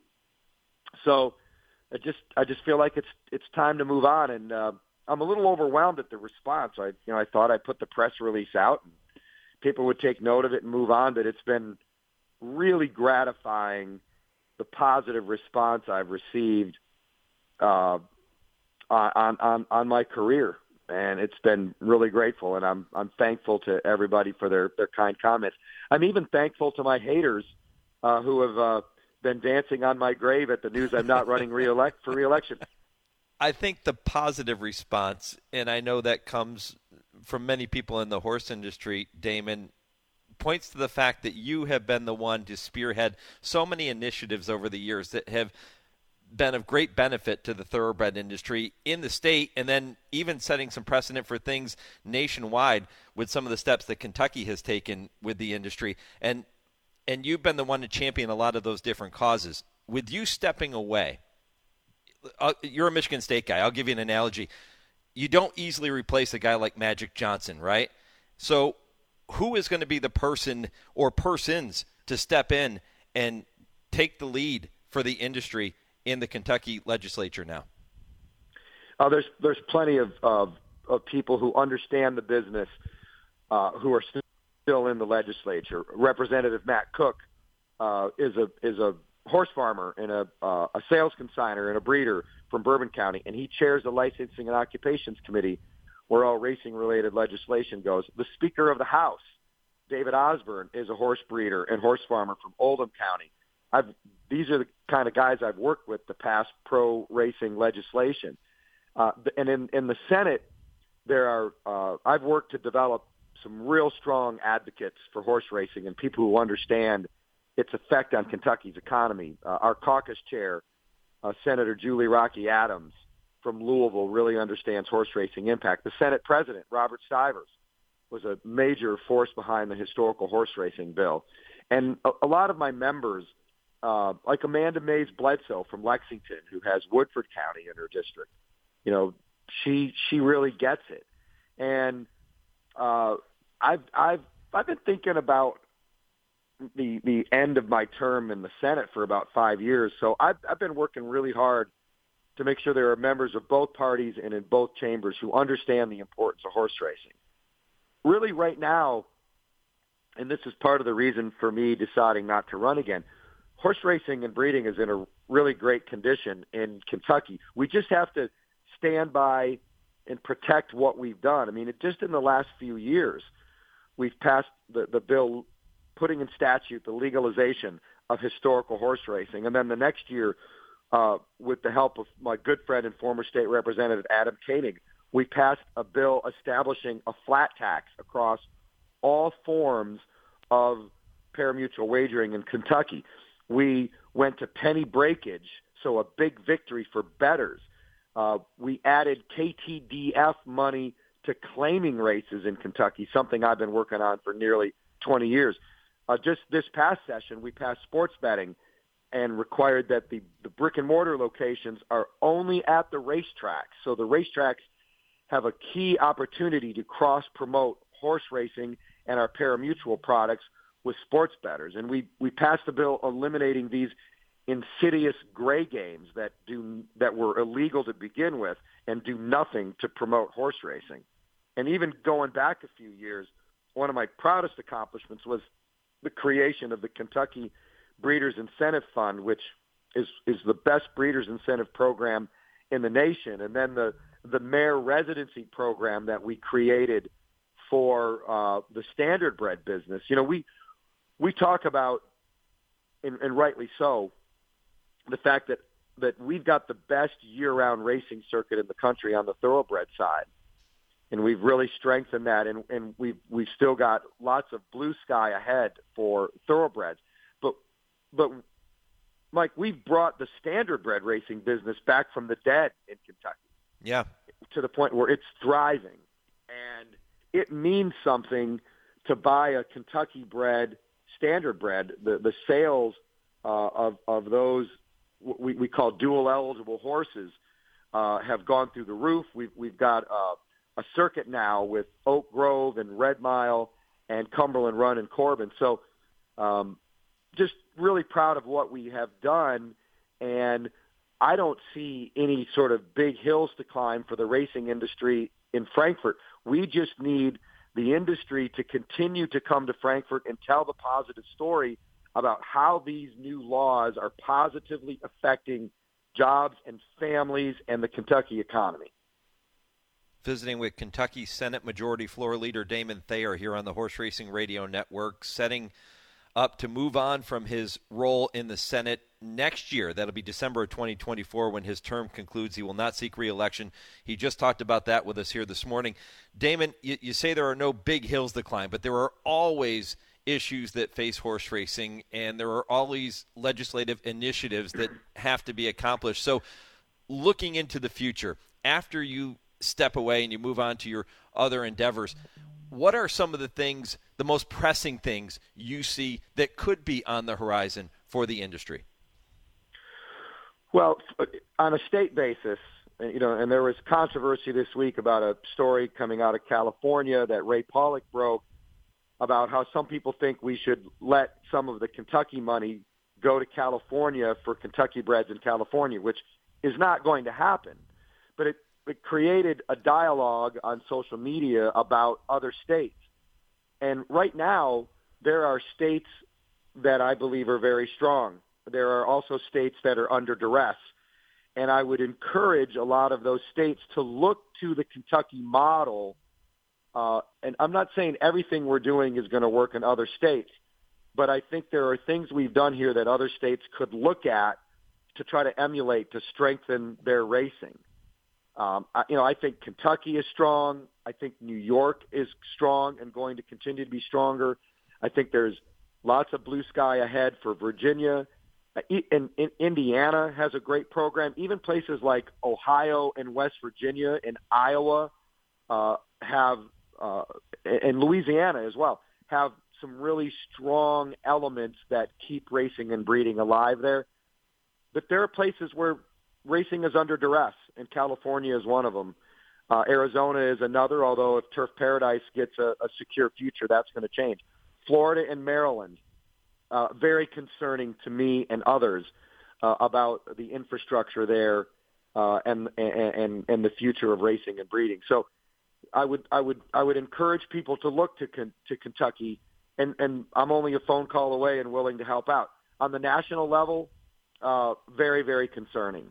We have, I was there for the courtship, marriage, and divorce of the NTRA and Breeders' Cup.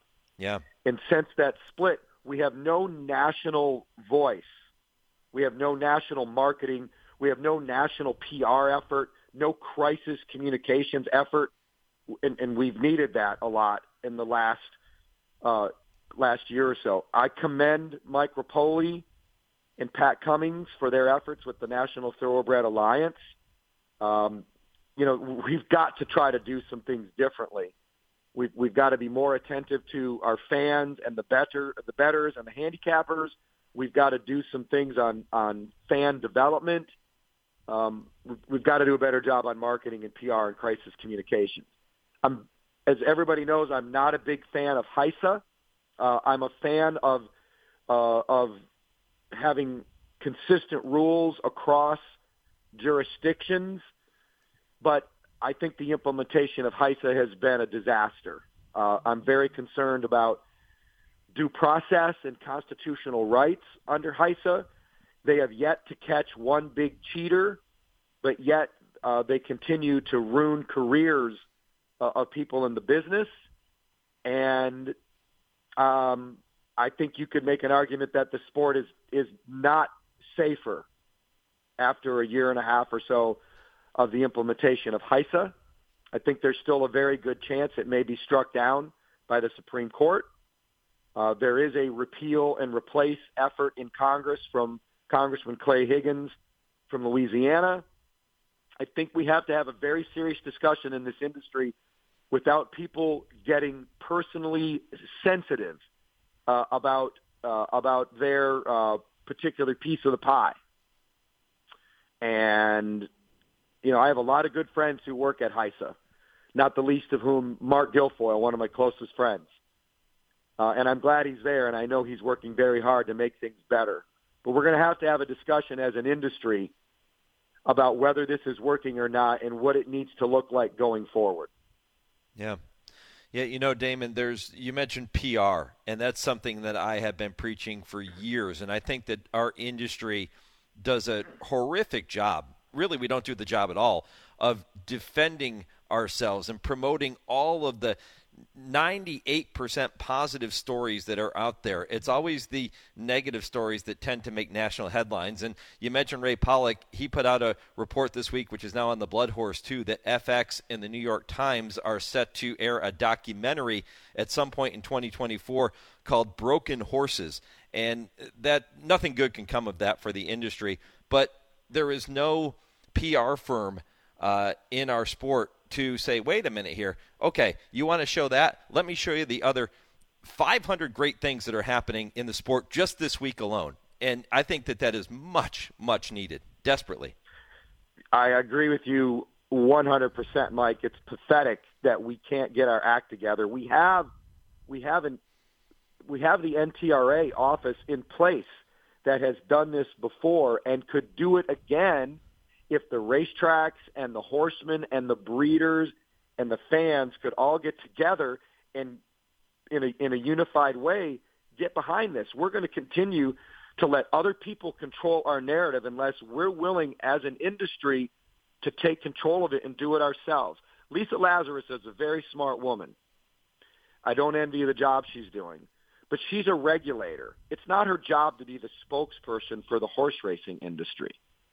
Somebody needs to empower somebody to be the spokesperson so we can control our own narrative. PR 101 that I learned at Michigan State a long time ago. If you don't control your own narrative, someone else will. And right now, someone else is controlling our own narrative, and that is not good. Maybe something can come out of what Mike Rapoli and Pat Cummings are doing with the National Thoroughbred Alliance. But I'm going to be appealing to the major players in our industry that we need to get together again and put aside some of our selfish concerns and for the greater good, try to recreate what we did 20-some years ago with the NTRA. We've got to do a better job on the PR side of things. And that's just one piece of the puzzle. We could probably devote a whole morning of your show to it, Mike. Yeah, no, I agree 100%. Do you see a scenario, Damon, when you do step away from the Senate and you do get a little more time on your hands? I know you'll be working with your bourbon business, as you indicated earlier, but do you see a scenario where maybe you get involved with a Mike Rapoli and try to head up that side of things and the PR side of things and help create that for our industry? Yeah, that's a great question, and absolutely. Again, I don't have any job offers or interviews lined up. I'm taking this as a leap of faith, leaving and hoping that some things come my way. The answer to your question is absolutely yes. Absolutely yes. I would love to be involved in any initiative to help this sport improve its image, improve its business conditions, improve conditions for owners and trainers, jockeys, fans, bettors, all of these things. Absolutely interested, and thank you for asking. One thing that gets overlooked when people come out with these announcements, especially somebody as high profile as yourself, is the fact that you're now going to, at the core, have more time to spend with your family. And I know that you're getting ready for your daughter's college graduation later today. That's going to be spectacular, and I want to congratulate you and congratulate her on that accomplishment. Fantastic. Thanks, Mike. I'm actually in Murfreesboro, Tennessee. My daughter graduates from Middle Tennessee State University today with a degree in aviation and professional pilot. I'm very proud of her. She's 22 years old, and yesterday, for the first time in my life, I went up in an airplane with my daughter. My sister and I rode around Nashville, took a flight around Nashville with her, and it's a very, very proud moment for a dad. Watch my daughter graduate from college, and she's doing what only 1% of people in America do, and that's the ability to fly an airplane. And I'm really excited about her future. And my son works in Washington, D.C. for Senator Rand Paul, and I'm looking forward to the opportunity to be able to spend even more time with my adult kids. Yep, enjoy every minute of it, Damon. I can't thank you enough for always taking time to join me here on the show. I'm positive we will talk again down the road, but in the meantime, very Merry Christmas to you and to the family. Enjoy every second with them. Thanks, Mike. Merry Christmas to you. Happy holidays to you, your family, and all your listeners. And it's always been a pleasure to be on your show, and I look forward to more opportunities to do that in the future. You got it, buddy. Have a great weekend. That is Kentucky Senator Damon Thayer talking about his decision to now step away from that role and focus on other things in his life. And, who knows? I don't think we've heard it. Well, I can guarantee you we haven't heard the last of Damon Thayer in the thoroughbred industry, because at the core, that is his true love and his true passion, and that is where he wants to be. And all the best to Damon moving forward. When I come back, we'll turn our attention westward to Los Alamitos, and I will focus on the Los Alamitos futurity as I welcome trainer Phil D'Amato to talk about his talented 2-year-old Stronghold. That's next on the Equine Forum, presented by TwinSpires on HRRN, horse racing's voice.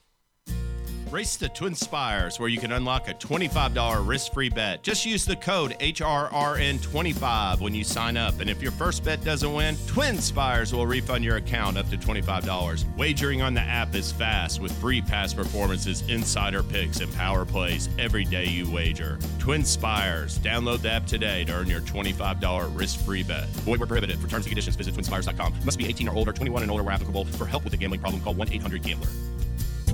Experience the excitement of Ontario racing with over $17 million in purses and programs.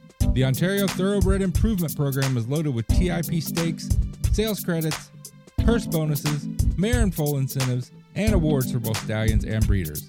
Visit tip.ontarioracing.com to learn more. That's tip.ontarioracing.com. It's time now to shine the spotlight on the Darley Taking the Reins Performer of the Week. But it's Golden 60 for Hong Kong. 4 on voyage bubble. That's not a whip. That's a wand. That ride from Vincent is magic. Golden 60, the superstar. Golden 60, the son of Darley stallion Medaglia d'Oro, crushed the competition with that dominant win in the Hong Kong Mile and now holds the world record for career earnings of over $21 million. An incredible accomplishment, which makes Golden 60 your Darley Taking the Reins Performer of the Week.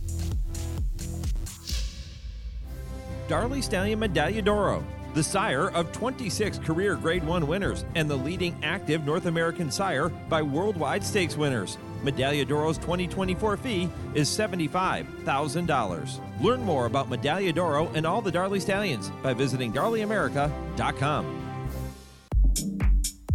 You're listening to the Equine Forum on HRRN, presented by TwinSpires. They hit the quarter pole. Track Phantom trying to see it out. Right alongside is Stronghold. These two head-to-head. Resilience third outside as they race for the 8th pole. Stronghold is up for an arrow lead. Track Phantom tries to fight back, but is a half length behind now. Resilience and Mospresso, final 16th, and it's Stronghold with a 2-length lead. And it will be Stronghold first, Resilience second, Track Phantom, and Mospresso. Welcome back to the Equine Forum, presented by TwinSpires. Mike Penna, Baron of the Backstretch, with you right up until 11 a.m. Eastern. You've heard some wonderful conversations this morning, including Kentucky Senator Damon Thayer in the previous segment. You heard from jockey Jose Ortiz and that excerpt from my visit with Jeff Delhomme, and you heard from trainer Jonathan Thomas. If you missed any portion of the show, check out the podcast after we finish up at 11 a.m. Eastern on our website at horseracingradio.net, and you can listen as well on every podcast platform whenever you have some time. Well, you just heard the call from Pete Aiello of Stronghold breaking his maiden at, or Travis Stone, breaking his maiden at Churchill Downs back on October 1st. It was a really strong effort. He came back and justified his form in the Grade 3 Bob Hope last time out at Del Mar with a second-place finish that day. And this afternoon, he will take on 5 other rivals in the Los Alamitos Futurity for trainer Phil D'Amato, who is with me now. Phil, appreciate the visit, my friend. You got it, Mike, anytime. That effort in the Bob Hope after his maiden win was excellent. I know he was beaten 8 3/4 lengths, but he ran a good race. Only 4 horses in the field. What'd you make of that effort? Yeah, it was a solid effort. I think we've probably, he ran against another, future Superstar of Bob's. But our plan was all along to run him in this Futurity today to get him around 2 turns and to use that Bob Hope as a prep to get us to where we are today. What do you see from him that leads you to believe he can be a top 3-year-old into next year? I like the way he rates behind horses in the morning and does it, very willingly with just kind of the right attitude, and then comes and gets them. I think that's the kind of style you're going to need to stretch out and to go further. And at least in the mornings, he acts like he can do that. I'm encouraged by that, and this will be another, hopefully, stepping stone to get him going in that direction today. How do you describe him physically, Phil? I'd say he's medium build. He's probably like 16 hands, or so, and but medium physique. Does everything kind of the right way, and just all around. Pretty nice horse. I mentioned that Jose Ortiz was with me earlier in the show, and he got talking about a couple of the top juveniles that he's riding right now with Sierra Leone and Locked, and he was talking about the next couple of months being so critical in terms of their development physically and mentally, and that's something we hear an awful lot at this time of year. How critical is this, the next stretch of a couple of months before we get into the major Derby preps for these young horses? Oh yeah, no doubt. This is kind of where you know what direction you're going towards. Hopefully, we're taking the next step around the 2-turn, realm here, and then from there maybe we'll give him a little bit of breather and ready him if he shows he can go 2 turns, for the preps leading into the Derby. You're no stranger to facing off with these Bob Baffert runners out there, but you hold your own pretty well too. Every time you look up, there's 2-3 Bafferts in a race, and here's only 6 horses. You got to square off with 3 other Bafferts. Size up the competition for me a little bit. He's got a bunch of talent there. That horse, that broke his maiden at Del Mar was pretty impressive. That Coach Prime. Pratt. Yes, that Pratt's riding. Yeah. He's had another one that's shown pretty good talent. That Juan Hernandez is on as well, and then one that kind of broke his maiden gate to wire. So he's kind of, Bob's got typical Bob ammo going into this futurity. The thing I like about my horse is I think he's tactical. I don't think he needs to be on the lead or, dead last. He can be placed where he wants to, and Antonio has been breezing him and ridden him last time. So I think, we've got that going for us, and I sent him to Los Al early to give him a breeze over the strip. So all those things hopefully combined will help us give us a fighting chance today. Stronghold is owned by Rick and Sharon Waller. Tell me a little bit more about them and that relationship you have. Oh, they're great. I've probably been training for them 7 or 8 years. I trained Stronghold's mom, Spectator, for him. She was a nice filly, won a grade stake for us and grade 1 place. Really nice a filly, and then I've trained some other nice ones for them. But they're local people, live in California, and breed a few on their own, buy a few. Always have a few to run, but great people to train for, and always do right for the horse. Phil, we're only 9 days away from the traditional day after Christmas opening day at Santa Anita. Actually, I guess about 10 days away now. It'll be December 26th. Talk about the ammo you're bringing to that meet with the top horses you're going to have in your stable. Yeah, I mean, we're gonna have some nice horses. We ran a lot at Del Mar, so I mean, we're definitely, we're definitely going to be loaded. But it's one of those things where you're going to have to just kind of see where the chips fall. I sent a lot of horses out after the Breeders' Cup, Notorious and the likes of those kind of horses. So those horses had a 30-month break or 30-day break, I should say, and came back, and now we're just getting going on them. So it's going to just kind of be a mix of some new horses and getting some older horses ready for later on in the meet. So it should be kind of nice, steady flow, starting off the day after Christmas. I'm going to assume Stronghold isn't the only talented 2-year-old in your barn. Are there other on the male side or even the female side that you're really high on? I've got a lot of 2-year-old fillies turning 3 to debut, and a couple ones that I have run that I think will develop. So I'm really heavily loaded on fillies. Colts, I've got a few. I've got a horse named Marty's Fish, who seems like he's pretty nice. I'm probably going to debut him on opening day, but more heavily loaded with fillies. Well, Phil D'Amato has had an awful lot of success throughout his career, and he's looking for more, not just today, but looking ahead to Santa Anita as well. Phil, I told you I wouldn't keep you long. It's early out there on the West Coast. I appreciate you taking the time. Good luck this afternoon, and let's keep it rolling, my friend. Happy holidays to you and to your family. Same to you. All right, buddy. Phil D'Amato, 907 wins to his credit, 106 coming this year. He's had a tremendous year here in 2023, and we'll see how this unfolds for him later this afternoon. When I come back, I'll take a look at a historical date in racing history or two, and I'll get you ready for Hour 3. This is the Equine Forum on the Horse Racing Radio Network. Woodford Feed, where tradition merges with technology.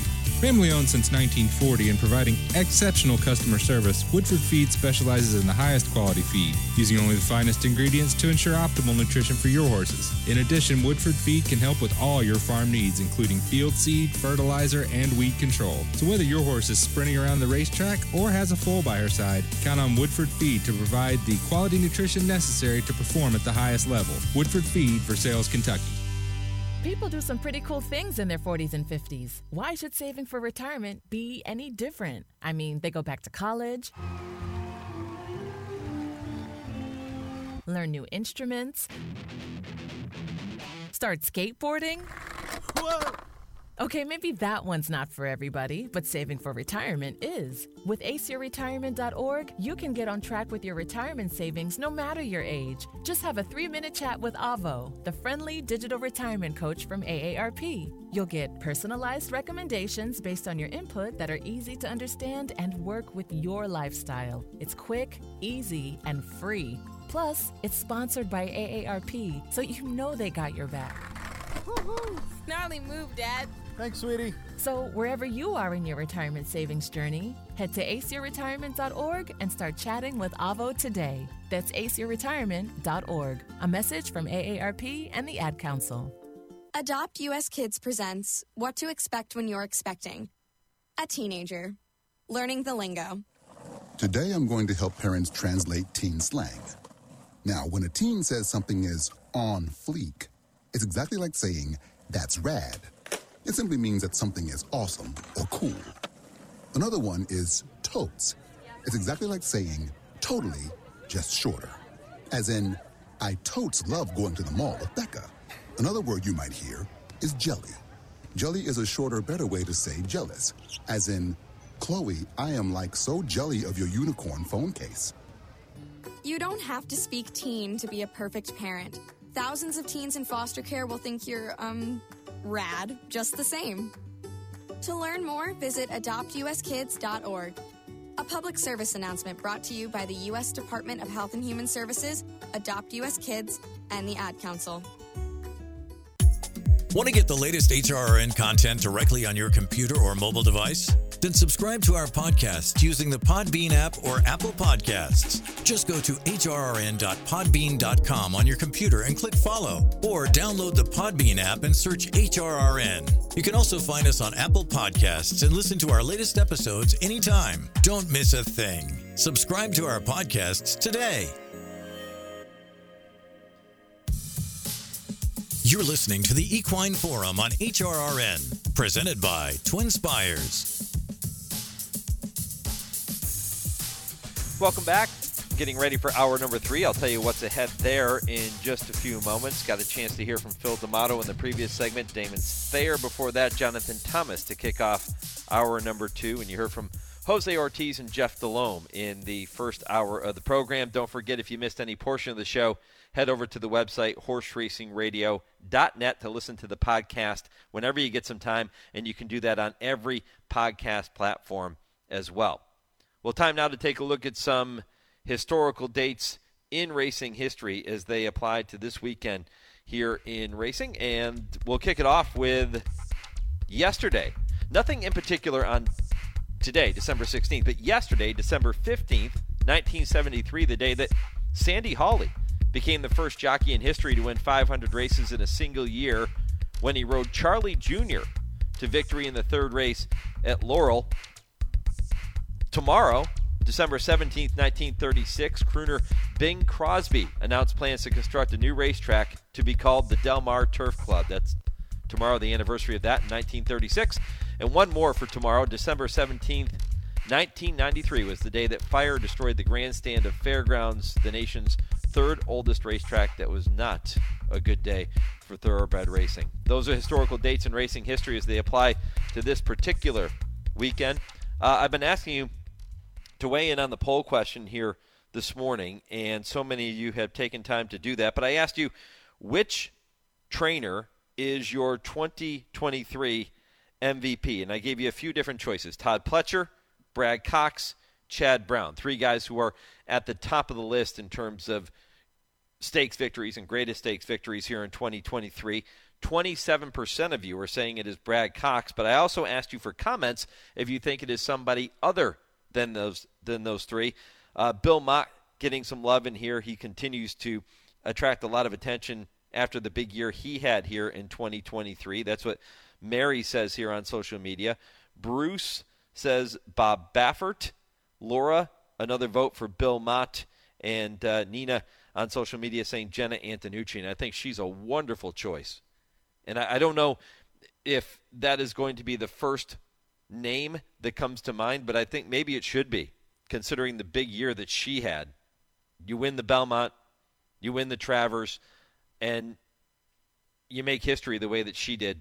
Just incredible. And Jenna Antonucci has been a very good horsewoman for a long time. This is nothing new. And now she was able to showcase her talents with a big horse like Arcangelo, and that's a cool, cool story. So wouldn't shock me if we get more votes for Jenna Antonucci in this poll question too. But which trainer is your 2023 MVP? You can continue to keep those comments coming at HRN on Twitter, Horse Racing Radio Network on Facebook, and email the show, Mike@horseracingradio.net, and I'll try to update them later in the program. Well, 2 hours down, 1 to go. Coming up next, we'll kick off Hour 3 with the TwinSpires Triple Play. Ashley Anderson will be here to give you 3 races you can keep an eye on later today. Kurt Becker will take you on his weekly stroll through racing history. A really cool story about the late Speightstown, who we lost recently. Stay tuned for that. And I Ask, They Answer with Dale and Tim at 10:30 Eastern, tackling some of the hottest topics in the sport. If your local station is leaving us at this time, continue listening to the third hour of the program nationwide on Sirius XM, in the Louisville, Kentucky market on ESPN 680, and streaming worldwide on our website, horseracingradio.net. Hour 3 of the Equine Forum coming up next, right after I pause 10 seconds for station identification. This is the Horse Racing Radio Network.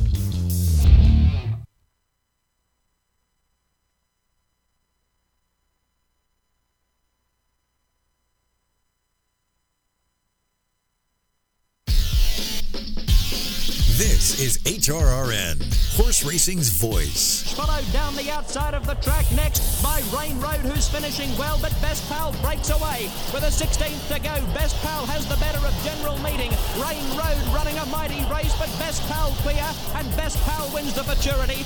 At the 8th pole in the Futurity, and Practical Move on the inside takes the lead. It's Practical Move booting away from Carmel Road, followed by Fort Bragg.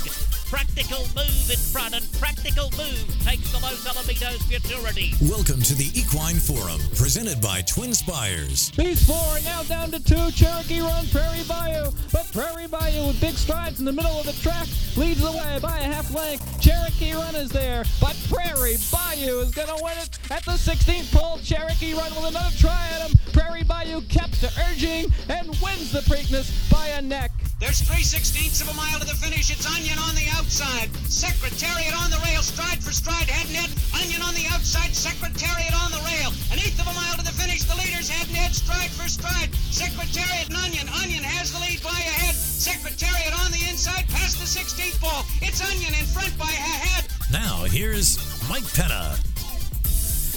Welcome back. Hour number 3 of the Equine Forum.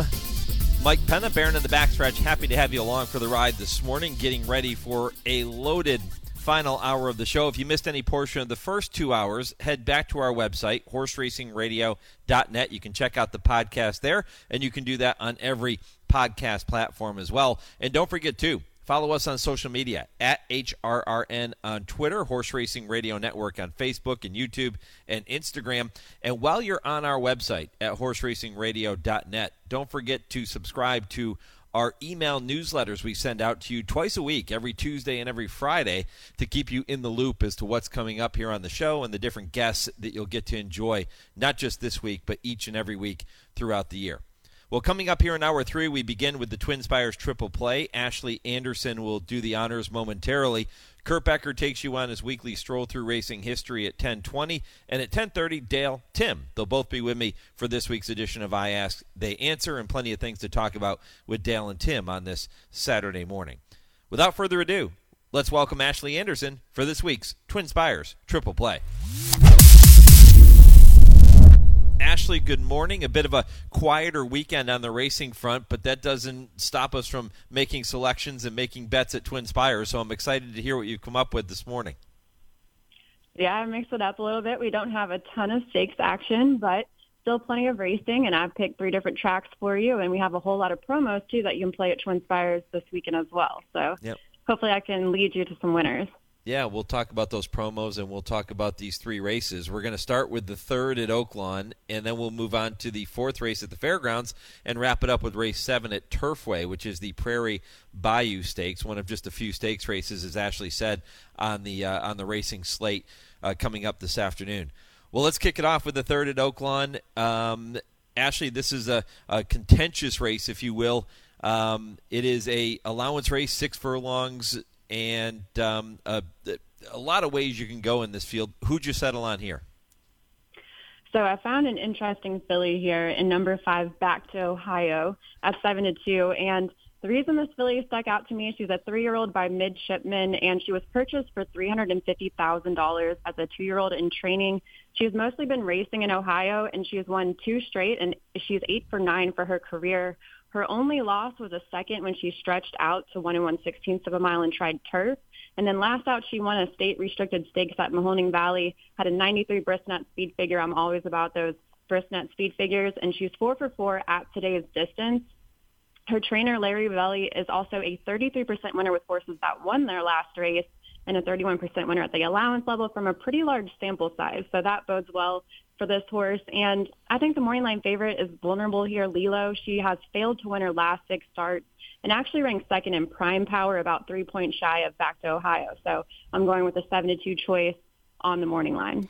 You know, don't you find sometimes, Ashley, when you have a horse like Back to Ohio that is Ohio bred, has been racing in a lot of state bred races throughout the Buckeye State, that when they come to a bigger track like Oaklawn, they kind of get overlooked because of that and maybe even disrespected. But when you look at Back to Ohio's form, broke her maiden against Open Company in June of last year, and then comes back in October of last year and wins the Presque Isle Downs debutante against Open Company too. So there is precedent here for Back to Ohio to run good in this spot.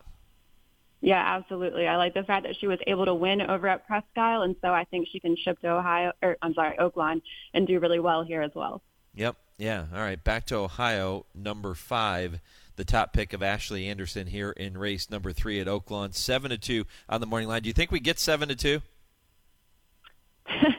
Probably not. I think that price might come down, but I'm hoping, Lilo takes some money and we can still get a decent price on Back to Ohio. Mm-hmm. Yeah, should set a good trip, too. We'll see how this one plays out this afternoon. Post time, by the way, for that third race at Oaklawn is 2:26 Eastern, 1:26 Central Time locally in Arkansas. All right, at the fairgrounds, we're going to turn our attention to race number 4. This is a maiden special weight event. It is for state breds, Louisiana breds, 6 furlongs on the main track. How'd you see this one, Ashley? So I went with the fairgrounds. We have a couple promos going on this weekend, and one of them is that you can get 10 times the reward points if you wager at fairgrounds or Turfway Park. So be sure to opt in before you head over to fairgrounds to wager on this race. And I went with number 4, Contraband Early at 6-1. This is a first-time starter for Shane Wilson, who's winning at a 17% rate this meet. And Contraband Early caught my eye because it's a 3-year-old gelding by Star Guitar, who just had a huge weekend on Louisiana Champions Day with 3 stakes winners that he sired and a maiden winner who won on debut. So I'm looking at Contraband Early to hopefully win on debut as well. He's out of a Street Sense mare who has 4 winners from 4 starters. And Wilson's a 21% winner at the maiden special weight level and a 17% winner with first-time starters. So I'm going to go with Contraband Early. Also has a high percentage jockey in James Graham, who's winning at a 23% rate this meet. So I think he's got a chance here on his debut. So many people, Ashley, will ask me if they're not avid horse players, they come to the races just a few times a year, and they'll look at a race like this where you have horses like your top pick, Contraband Early, who has never started before, and all you can go by is their workouts and the trainer percentages. What are some of the key things when you're looking at a first-time starter? What are some of the key things that you need to see in order for you to pull the trigger and jump in? So I always look at their sire and the winners from their dam. So seeing the 4 winners from 4 starters from that dam unamused by Street Sense definitely stands out to me for Contraband Early. I also will look at their average winning distance of their sire or their dam sire. And for Contraband Early, it's a 6.7, so right around where we need it to be. And then I'll look at the jockey and the trainer win percentages for first-time starters or maiden special weights. And, if it's a higher percentage, then I think they have a pretty good shot to come out. I think, talking about fairgrounds, Brad Cox also does very well with first-time starters. So I always look at those percentages with trainers and jockeys as well. All right, I'm going to ask you another kind of inside baseball question here to get inside your handicapping mind a little bit, Ashley. The favorite, number 5, City of Love, 3-1 on the morning line. Whether or not he goes off as the favorite remains to be seen, but he is the favorite on the morning line.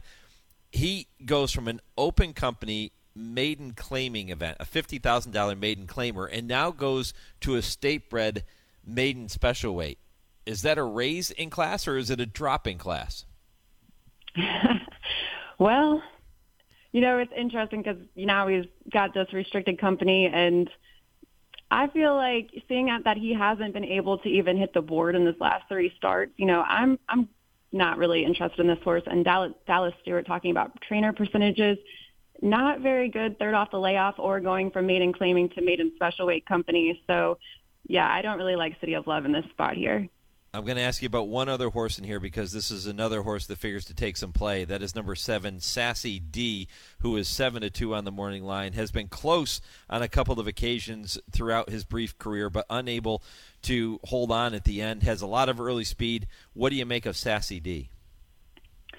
So I kind of shied away from this horse looking at those Brisnet speed figures, had a 66 in his last 2, and then looking at the jockey win percentage, just a 6% win percentage this meet out of 50 mounts, only has won 3 times. So looking at that, Sassy D is getting a rider switch to a jockey that's lower win percentage. So that caused me to shy away from this horse. I have to tell you, this is going to be my top pick based solely on pedigree. The sire of Sassy D is a horse named Sassicaia, and being the wine snob that I am, Sassicaia was the number 1 wine in the world in 2015. It's an Italian wine. It is incredible. I got to sample it on one occasion when my wife and I made the trip to Italy. So from that standpoint, I'm going to side with Sassy D. But I hope that your top pick, number 4, Contraband Early, gets to the wire first for our listeners, and Sassy D will end up running second to complete the exacta. How's that? I like it. I didn't even realize that was a type of wine. So yeah. Now I want to try it. A really good wine. Yeah, it's fantastic. All right, so it is number 4, Contraband Early for Ashley Anderson in race 4 at Fairgrounds. Let's move on to the 7th at Turfway. That has a post time of 8:55 Eastern. So the final leg of the TwinSpires triple play. It is the Prairie Bayou Stakes, race 7, mile and a 16th on the synthetic at Turfway. How'd you see that one, Ashley? So this is a very interesting field, and Wolfie's Dynaghost at 2-1, a very, very strong horse, just won a grade 2. But I'm going with a long shot here, and at first glance, you might be thinking, why am I backing Tiz the Bomb? But I've got my reasons, and I also want to throw out we have a $10 money back offer, so this is a great chance to back a long shot at Turfway because you get up to $10 back if your horse comes in second in all eligible races at Turfway. So I'm going to take a shot here with number 4, Tiz the Bomb. Now, I know this horse is 0 for 9 in his last 9 starts, but he's been racing on turf, and he's going back to Turfway, racing on all weather, and he's 2 for 2 at Turfway, won the John Battaglia Memorial Stakes and Jeff Ruby Stakes back in 2022 before racing in the Kentucky Derby. He was a distant 9th on dirt and then switched to turf, and from that point on has not won since. I have been curious what the plan is with connections with Tiz the Bomb after he failed to even finish in the money in his last 9 starts. And I have a colleague who he relentlessly backs Tiz the Bomb every time he races, and I normally don't see it. I don't understand why he's always backing this horse. I texted my colleague and I asked, are you going to back him this time? And he said, no, Wolfie's Dynaghost is too good. And I took that as a sign it's time to back Tiz the Bomb because my colleague always gets it wrong. And I actually see good reason to back him here. Like I said, he's 2 for 2 at Turfway. Kenny McPeak is removing the blinkers, a winning move 35% of the time. Tiz the Bomb is eligible to improve third start off the layoff. He's got a sharp workout December 8th at Keeneland. He's getting a rider switch to Joe Talamo, and his career best Brisnet speed figure is a 101, which came at this track the last time he raced at Turfway. And to top it all off, he's a P-type on Brisnet past performances, or a presser type. They're winning at a high rate in 8.5 furlong races. And Wolfie's Dynaghost is an early pace setter type, has a lot of speed to compete with. So I'm going to go with Tiz the Bomb to close late and finally get that win in his last of his last 10 starts. It's been a while. I think he can do it. You were the first person to come on this segment or any segment and make a selection based on the colleague off angle. I love it. Yeah, I feel like there's something to it. Yeah, that's usually the way it works, too. And by the way, Tiz the Bomb is a horse that I thought very highly of early in his career when he was making his way through the Derby preps, and you mentioned those victories that he had. I thought when they moved this horse to the turf that he was going to turn out to be one of the best turf horses in the country, and it hasn't materialized. You mentioned his 0-for-9 campaign here in 2023, failing to hit the board in any of those 9 starts. What do you think went wrong with Tiz the Bomb? I really don't know, because when he first started racing on turf, he was winning those races, and I don't really know why all of a sudden switching back to turf has been so difficult for him. I mean, he has kind of moved all over the place, Saratoga, Fairgrounds, Keeneland, Churchill, Ellis. So I think maybe he just needs to go back to Turfway and get a win to get that confidence back.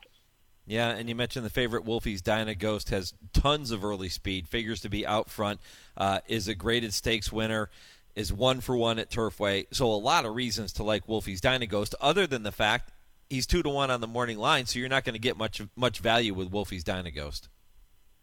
Absolutely not. And he is getting a rider switch as well to Tyler Connor. So that creates a new variable here. And like I said, he's an early pace setter. We've got some other speed horses here. So that might potentially cause a breakdown in the pace and open it up for a closer.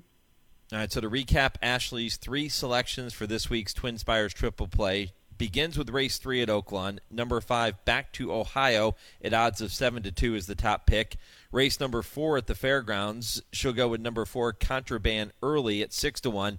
And race 7 at Turfway, the Prairie Bayou Stakes, she will take number 4, Tiz the Bomb, at a big price. Bombs away if Tiz the Bomb can get to the winner's circle here. 12-1, maybe even drifts up a little bit higher considering that recent form. 12-1 on Tiz the Bomb.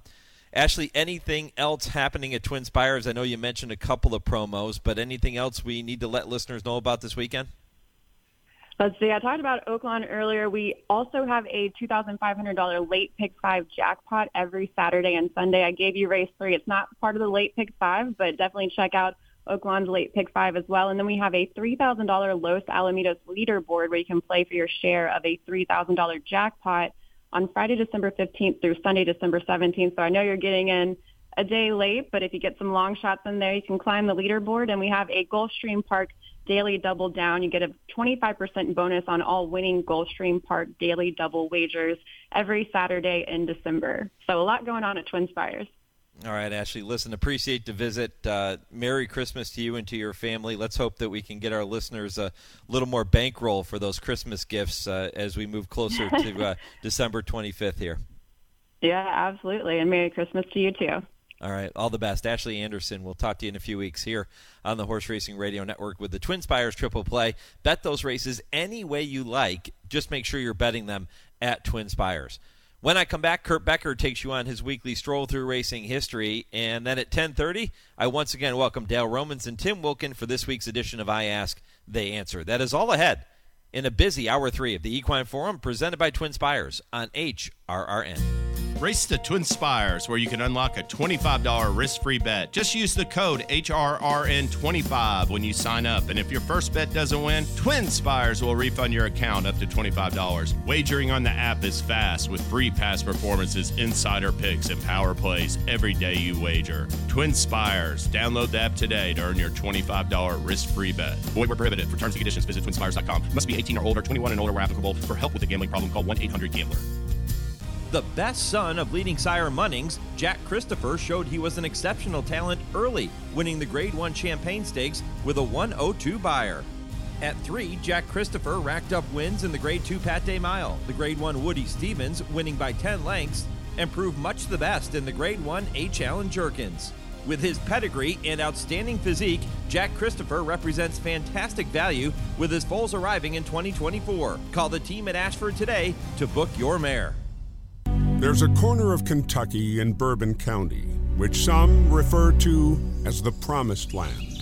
There's something in the soil and water that make it something special. So special that some of the world's greatest horsemen have staked their claim in the soil just outside of Paris. Iconic names such as Claiborne, Coolmore, Stone, and Darley grace the fence lines which have housed champions for generations. The name Alapa shines as a tribute to the Gilded Age, sharing the stature and grandeur of its neighbors. Born from the wealth, passion, and imagination of Edward Sims, no expense was spared to fulfill his vision. Sam's was in the same league as John Madden and Arthur B. Hancock Sr. as a commercial breeder. The torch has been passed. Welcome to Hill and Dale at Alapa.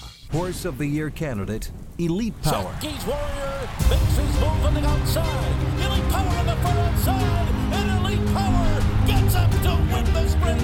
Elite Power is moving clear and going to take the rear turn sprint by a widening margin. 5-5, all of it, 875 down and down, 900 and 900 pounds and up. Elite Power to the front, but Elite Power does it again in the Breeders' Cup Sprint. Standing at Juddmonte. You're listening to the Equine Forum on HRRN, presented by TwinSpires. Hello, I'm Kurt Becker. Thanks for joining me as I take another stroll through racing history presented by Keeneland. He was a champion and a Breeders' Cup winner. He was one of the most successful sires of our era, and he was also a testament to the wisdom of being patient with a racehorse. His name was Speightstown. Foaled on February 1st, 1998 at Taylor Made in Nicholasville, Kentucky, Speightstown was a chestnut son of Gone West out of Silken Cat by Stormcat. While his sire was popular and ranked among the leaders of his generation, Speightstown's mother was an accomplished performer herself, having won the Sovereign Award as Canada's champion 2-year-old filly of 1995. She also happened to be the source of her son's chestnut coloring. Bred by Aaron and Marie Jones, Speightstown was offered as a yearling at the Keeneland July sale, with Taylor Made acting as agent on the Joneses' behalf. On the advice of Kentucky-based bloodstock agent and Canada native Dan Kenny, and also on the advice of trainer Todd Pletcher, Canadian pharmaceutical executive Eugene Melnick bought Speightstown for the price of $2 million. Melnick, a native of Canada, made his home in the Caribbean on the island of Barbados. He would thus choose the name Speightstown for his colt, with Speightstown being the name of a port city on the island's northwest side. Pletcher, a former assistant to D. Wayne Lucas, was 32 years of age and in only his 4th full season operating his own stable when Speightstown was a yearling. But he had already enjoyed success with Melnick, having won 2 legs of the Canadian Triple Crown in 1998 with the Melnick-owned Archers Bay. Pletcher told us by phone this week that a key to Speightstown's success as a racehorse was the fact that Melnick was willing to be patient. Pletcher put it into context by noting that Melnick had given $2 million for a colt which would take 5 years to reach his full potential. In fact, a combination of issues would cause Speightstown to be away from the races for nearly 2 full years at one point, but Melnick was willing to wait. Melnick himself commented on this in 2004 when Speightstown won the Breeders' Cup Sprint. Melnick said, quote, "The moment a horse shows any sense of fatigue or distress, bring him to the farm, give him a little time. The end result is you can win a Breeders' Cup that way. Just give a horse time and eventually he will blossom into what you always dreamed he would be." End quote. Speightstown at age 6 had indeed become a Breeders' Cup winner. It capped a brilliant campaign in 2004, which also saw him win 3 consecutive Grade 2 races: the Churchill Downs Handicap, the True North, and the Vanderbilt. Still, there had been at least some mild concern heading into Breeders' Cup weekend. In his final outing before the Breeders' Cup, Speightstown had finished 3rd as the odds-on favorite in his Grade 1 debut in the Vosburg after stumbling at the start.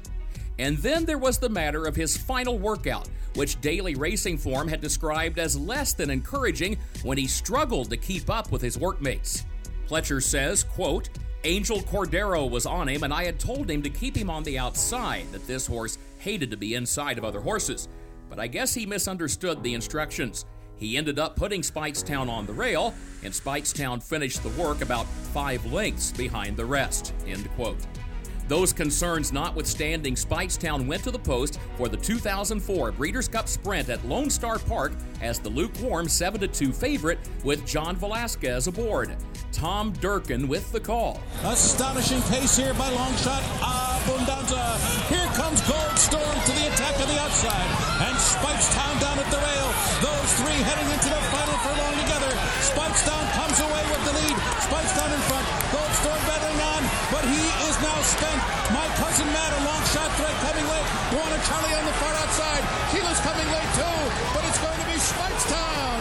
Speightstown Speightstown wins by 2 on the wire. In what would be the final start of his career, Speightstown had won the Breeders' Cup Sprint and had clinched an Eclipse Award. It made for an incredible weekend for Pletcher, who earlier in the day had won the Distaff with eventual champion Shadow, all of which made for a fantastic homecoming for the Dallas native. Following that race, Speightstown retired to stallion duty at WinStar Farm in Versailles, Kentucky, and became what Elliott Walden of WinStar called a foundational sire for the organization. With 138 stakes winners and 26 Grade 1 winners, the latter ranging from 6 furlongs to 1.25 miles from 16 crops of racing age. Speightstown was a true 6 to 7 furlong horse, says Pletcher. I had believed he would make a good sire, but I will admit his versatility surprised me. Speightstown died 1 week ago on Friday, December 8th at the age of 25. His legacy lives on through that versatility as a sire, and it also lives with regard to his racing days, for he leaves us with a lasting reminder that sometimes the road to a championship is paved with patience. Please join me again next week when I take another stroll through racing history presented by Keeneland. For HRRN, I'm Kurt Becker.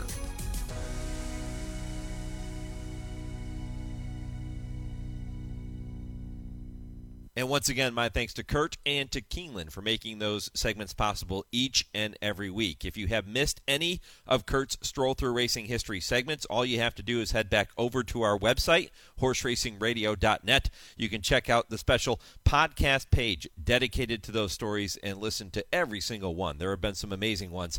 Go back and listen at horseracingradio.net. When I come back, Dale Romans, Tim Wilkin, they will be here. It is this week's edition of I Ask, They Answer. This is the Equine Forum, presented by TwinSpires on HRRN.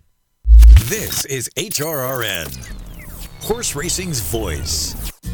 Race the TwinSpires, where you can unlock a $25 risk-free bet. Just use the code HRRN25 when you sign up. And if your first bet doesn't win, TwinSpires will refund your account up to $25. Wagering on the app is fast with free past performances, insider picks, and power plays every day you wager. TwinSpires. Download the app today to earn your $25 risk-free bet. Void where prohibited. For terms and conditions, visit TwinSpires.com. Must be 18 or older, 21 and older where applicable. For help with a gambling problem, call 1-800-GAMBLER. There are plenty of thrills at Gulfstream Park with live thoroughbred action Friday through Sunday and simulcasting 7 days a week. Join us on track for weekend stakes races, dine trackside in 10 Palms with an elevated view of the track, and grab a cool cocktail in the Carousel Club. For reservations, tickets, and more, head to GulfstreamPark.com. The Maryland thoroughbred industry. For over 200 years, the innovative leader. Maryland was the first to have organized racing in North America and the first to establish a state breeders association. Maryland created the first thoroughbred yearling show, the first state magazine, the first state breeder incentive development program, the first international race to feature horses from 4 continents, and the first $1 million one-day stallion stakes event. The Maryland thoroughbred industry is the innovative leader. The Run Happies are running, the Run Happies are selling, the Run Happies are winning. Eclipse champion Run Happy is showing a new dimension with winners on turf, dirt, and all weather. A record-breaking sprint champion, Run Happy is also showing winners at all distances. The son of Run Happy, Nutella Fella, has won the hopeful. One happy mama wins the Iowa sorority. Run Happy, price for value, and standing strong at Claiborne Farm. This is I Ask, They Answer on the Equine Forum on HRRN. And there's a 1/4 mile left to go. Despite being wide every jump, it's Value Engineering who's come away with the lead. From the inside, and Soleil Volante ducking to the fence, and Barberini, 1/8 of a mile to go. It's still Value Engineering in front. Wicked Fast takes a shot at him on the outside. Value Engineering close to home on a clear lead. And Value Engineering proves much the best to win the Allen Jerkins 1.5 lengths. Second, Wicked Fast. Up third, Barberini. Then Soleil Volante. Caninos in 2:43 flat. Value Engineering back to defend his title in today's 2-mile H. Allen Jerkins Stakes at Gulfstream. Would racing be better if tracks carded more marathon turf races? Plus, Breeders' Cup Juvenile winner Fierceness is expected to make his 3-year-old debut in the Holy Bull Stakes on February 3rd, but is that the right move? and Kentucky State Senate Majority Leader Damon Thayer will not seek re-election when his term concludes in December of 2024. What does his decision mean for the industry? Those topics and much, much more are straight ahead on this week's edition of I Ask, They Answer with trainer Dale Romans and turf writer Tim Wilkin. And it's all presented by the University of Louisville Equine Industry Program and the College of Business. And it all starts just 30 seconds from right now. Learn the business of horses in the world's only accredited equine business program, the University of Louisville Equine Business Program. The University of Louisville has a legacy of excellence educating and developing industry leaders for over 35 years. Classes are taught by industry experts in state-of-the-art facilities located in the heartland of America's equine industry. The University of Louisville Equine Business Program. When it comes to horses, we mean business. For more information, visit business.louisville.edu/equine. All right, gentlemen, last week we began the show with a brand new segment called Like It, Love It, or Hate It, and I really liked it, so we're going to do it again this week. 2 topics for you. You tell me if you like them, you love them, or you hate them. So number 1, Churchill Downs announced a new partnership with the British Jockey Club along with Ascot Racecourse to offer a program where 2 races on Kentucky Derby Day will offer horses an entry and travel incentive to run at Royal Ascot in mid-June. The winner of the Old Forester Turf Classic will receive a berth to either the 1-mile Queen Anne Stakes or the 1.25-mile Prince of Wales Stakes, and the winner of the TwinSpires Turf Sprint will receive an entry to the King Charles Stakes. Dale, like it, love it, or hate it? I love it. As long as they don't come along later and want more spots in the Kentucky Derby, I love it. I think it'd be great incentive for someone to go over. And I happen to have a nice turf sprinter. Maybe we could win that thing and go to Ascot. I want to see you in a top hat. That's the problem. They have to make a special one. I got a pretty big head. Especially if I'm going to Ascot off of a stakes win at Churchill. My head will be really big. Have you been to Ascot, Dale? I've never been. I've never been in Europe other than change planes, but I would like to go. I'd like to see it. I've never seen a real reason to go run. It's the meat and potatoes of American racing, so I'd stay right here and run. But everybody who's been says they treat them like royalty, so I'd love to go.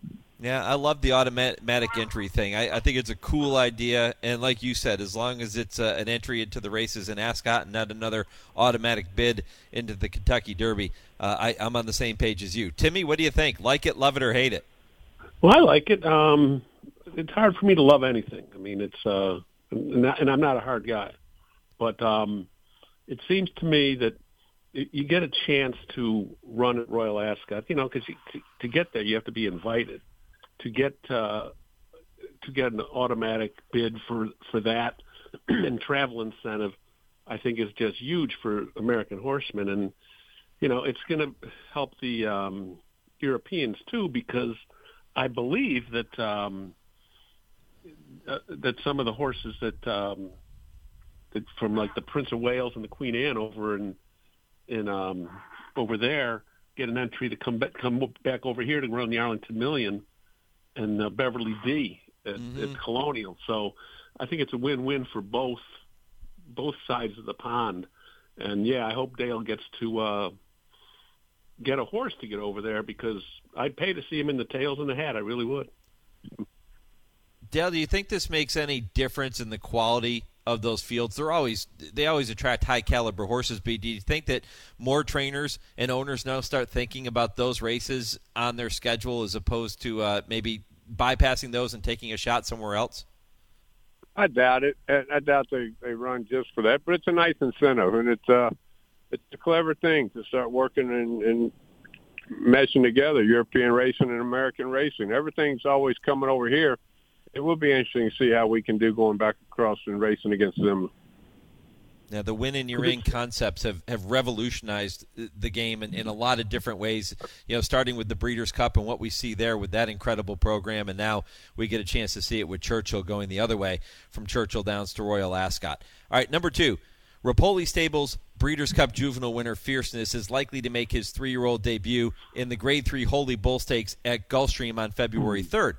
Guys, only 3 horses who have competed in the Holy Bull have gone on to win the Kentucky Derby. Gopher Gin in 94, Funny Side in 2003, and Barbaro in 2006. That's it. So what do you think of this move? Do you like it, love it, or hate it, Tim Wilkin? I like it. I mean, you got to start somewhere for your 3-year-old year, right? And, who's going to question Todd Pletcher where he's going to start his horse? He's based in Florida, and that seems like the logical place for him to start. Well, the other one being Fountain of Youth. Since Barbaro ran in it, this is the research coming out, Dale. Since Barbaro ran in it in 2006, 31 horses who ran in the Holy Bull ran in the Kentucky Derby. And 10 of those horses won the Holy Bull, but the best finishes were Tiz the Law, who was second in the COVID 2020 Derby, and Audible was third in 2018. And Mucho Macho Man was third in 2011. I think that that's a logical starting point for fierceness. And again, I'm not going to question Todd. I mean, he puts his horses on a schedule, and more often than not, he's right. Yeah, I have to agree. I love it. I think I'm a big Todd Pletcher fan, as you know, and if he's laying out a map for his horse, he's doing it for a reason. He knows his horse. He knows what he wants to do. And who's to question him? He's won a lot more derbies than I have. Well, Timmy mentions the other logical starting spot, which would be the Fountain of Youth Stakes, and a lot of times horses will bypass the Holy Bull and wait for the Fountain of Youth and then go to the Florida Derby and then right to the Kentucky Derby. I mentioned the three winners coming from the Holy Bull. The Fountain of Youth has been good. It's had 14 Derby winners, and the Florida Derby is at the top of the list with 25, including last year's winner, Mage. Dale, what's the perceived advantage of starting a horse early in the Holy Bull, or maybe the advantage of waiting for the Fountain of Youth? Well, there's two ways to look at it. You can either, if you got a big, heavy horse that needs to run, you think he needs a lot of races, it gives you the option to run in all three if you want. Or if you want to make your start early in the Holy Bull, go ahead and get that first start out of the way, and then give him a little time between the Holy Bull and the Florida Derby. Skip the Fountain of Youth. You just have to know your horse and what you think's best for him, and that's one thing Todd's great at. And the thing too is why there's a lot more winners of the Fountain of Youth, because that race has been around a lot longer than the Holy Bull, I believe. Yeah, the Fountain of Youth, again, 14 horses coming through there. We'll see how this plays out. But, again, you get a guy like Todd Pletcher. He knows what he's doing, and he'll get fierceness started more than likely on February 3rd in that Holy Bull Stakes. All right, guys, let's move on to the next topic, and this one involves some big news that came out this week. Kentucky Senate Majority Floor Leader Damon Thayer will not seek re-election when his term concludes in December of 2024. Thayer has been a huge ally to the thoroughbred industry during his 20-plus years in the Senate. How big of a loss is this for the industry? And, Dale, I know you know Damon well. Let me start with you. How big of a loss is this? No, it's a huge loss. Damon's a good friend, and I talked to him a couple of days ago right before he announced we were talking about some racing issues that are going to come up in this legislative session. But he told me he was not running again. I couldn't believe it. He loves being a senator, and I loved having him in there. We could call any time, and he would answer, and he carried a lot of water for all areas of the horse racing industry, whether it be breeding or the racetracks or for the horsemen's groups, and he'll be greatly missed. You know, we've got a lot of friends in Frankfort. Horse racing is so popular in Kentucky, and it's such an important part of our state that somebody will pick up the ball and run with it. But Damon's been great for us, and I hate to see him go. I'd have to concur with that, even though for me, being in New York, I've been watching it more from afar. But I met Damon this past fall at Kentucky Downs. I believe he was in the paddock with Dale. And I became a fan immediately because he said he was a fan of our show and a fan of me. So I don't want him to leave. We knew there was one fan out there somewhere, Timmy. Now we know who it is. And now I got to find another one. But no, that's just. But just looking at all the stuff he's done for racing in Kentucky, you know, he's been a friend to the sport. And you want to have friends in high places, and he's definitely that. And hopefully they have someone that can even come close to what he did for the industry. Yeah, he'll be missed.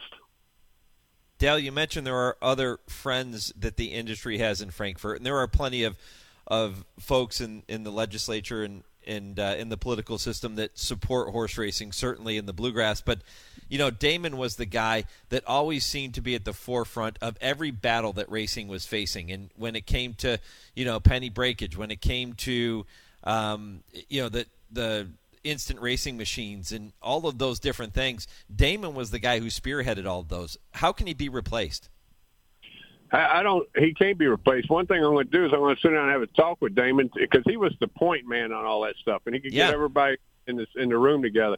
I'm going to tell him, you've got to assign someone else the point man and give me their cell number so we can keep talking. And hopefully he comes out and he wants to do some lobbying too. I think he'd be a great guy to go lobby Frankfurt from a different angle once he's out. But I'm sure Damon will find somebody to carry the torch for him. Well, he's got one more year. Again, he won't step down until his term ends in December of 2024. So we've got one more year, and then we'll see where things go from there. But it will be a big loss for the industry in Kentucky and really nationwide in that perspective. All right, it is that time of the show, guys, where we turn our attention and say hello to our good friend Nick Zito, and you get to tell me if the following statement is right or wrong. Yeah, right or wrong. Am I right? What do you think? Right or wrong? All right, one topic for you this morning. Today's H. Allen Jerkin Stakes at Gulfstream has attracted 10 runners, including defending champion Value Engineering. The race is going to be run at a distance of 2 miles on the turf. And I know what you're thinking. 2 miles on the turf. The race doesn't include a single jump. It is a straight flat race. And guys, I love races like this, and I say the sport would be better off if tracks carted more of these types of marathon turf races. Is that right or wrong? What do you think? Right or wrong? Timmy? I think it's right. Obviously, these are specialists that run a distance of ground. You don't see it often. You have the other race that comes to mind, the Belmont Gold Cup. This race, the Jerkins at Gulfstream, last year it wasn't run at 2 miles because the weather put it back on the Tapeta. They ran it 1 mile and 5/8. I suppose there's a chance that could happen today because the weather isn't supposed to be great. But, people love to bet on turf races, and there's so many angles to go with when you're running at 2 miles. So I think as long as they get the horses to do this, I mean, I don't want to see them card, a 2 mile race every week, but the fact that you got horses that this is what they love to do, I think it's great for the game. Yeah, I love longer races. I think you're 100% right on this one. I wish they ran I wish they ran more everyday races at longer distances. One thing the great Allen Jerkins did tell me a long time ago, he said when we started shortening up all these races and running so many more short races, there was no place for the slow horse that wanted to keep running forever. And he said back in the old days in New York, they would have 1.5 mile, 2 mile races all the time. And he said if you had a horse that was slow, you could find a place for it to win races. It was just because they had a lot of stamina. And I'd like to see us get back to running. Plus, they're good betting races. If you can get a big field in a long race like that, they're actually very popular with the bettors. Dale, do you think the sport has enough of those types of horses in it now for tracks to consider carting more of those types of races? I think they're out there. I think you had to convince people that the horses can do it. But I think there's a lot of horses out there that they don't have any real problems. They're just not fast enough and they're quick enough, but they'll run forever.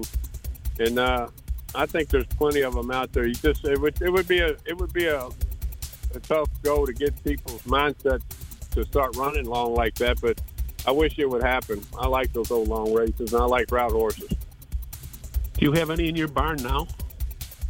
I got plenty of slow horses in my barn that could benefit from the long races. That might be the problem. You could be the Chad Brown then of this division. Yes, exactly. Allen loved them, and that's one thing. That's one reason they carded this race for him, a marathon race like this, because he loved long races and he was well outspoken about it. Yeah, they're kind of a throwback type of race, and I wish we would see more of these. But for now, we'll just enjoy this 2 mile Allen Jerkins this afternoon at Gulfstream. All right, we'll welcome Nick Zito back to the program for that segment next week, but we'll move on to one more topic before Dale and Tim make their final point of the week. And this one, guys, I want to thank our friend Rhonda Norby over at Equibase for helping to steer me in the direction of some of these statistics. And this is going to get a bit confusing, so bear with me. Steve Asmussen currently leads all trainers by number of wins in 2023 and is number 3 on the overall earnings list behind Brad Cox and Todd Pletcher. Brad Cox is just ahead of Chad Brown in total stakes wins this year, with Asmussen and Pletcher right behind in 3rd and 4th places respectively. But it is Chad Brown who tops all trainers by number of graded stakes wins in 2023. So I'm going to ask you, which trainer is your MVP this year? Tim Wilkin, what do you think? Well, the MVP, that would sort of be the Eclipse Award then too, right? Correct? Sure, it could be. Well, so then I'm not going to vote for any of them. I'm giving it to Bill Mott because I think he had the better year of all of them. So he's your MVP. I know that he's my MVP. I know Chad Brown had 39 graded stakes wins, and Chad had 12 grade ones, as did Brad Cox. Bill Mott had 10 grade ones, but he won 3 on Breeders' Cup Day. Chad won 2, but Mott also won the Met Mile, and he won the Pegasus World Cup. I just think he had the phenomenal year. He's going to get he's going to get my vote for the top trainer for the Eclipse Award. So I'm going off the board. That's who my MVP is. Well, you stole my line. All 3 of them all 4 had great years. And yes, I'm going with Bill Mott too. He's my MVP and my Eclipse Award winning trainer this year. I think what he did this year was pretty outstanding and deserves recognition, and he should win the Eclipse Award. I mean, the barn that he had, the Elite Power, Cody's Wish, Warlike Goddess,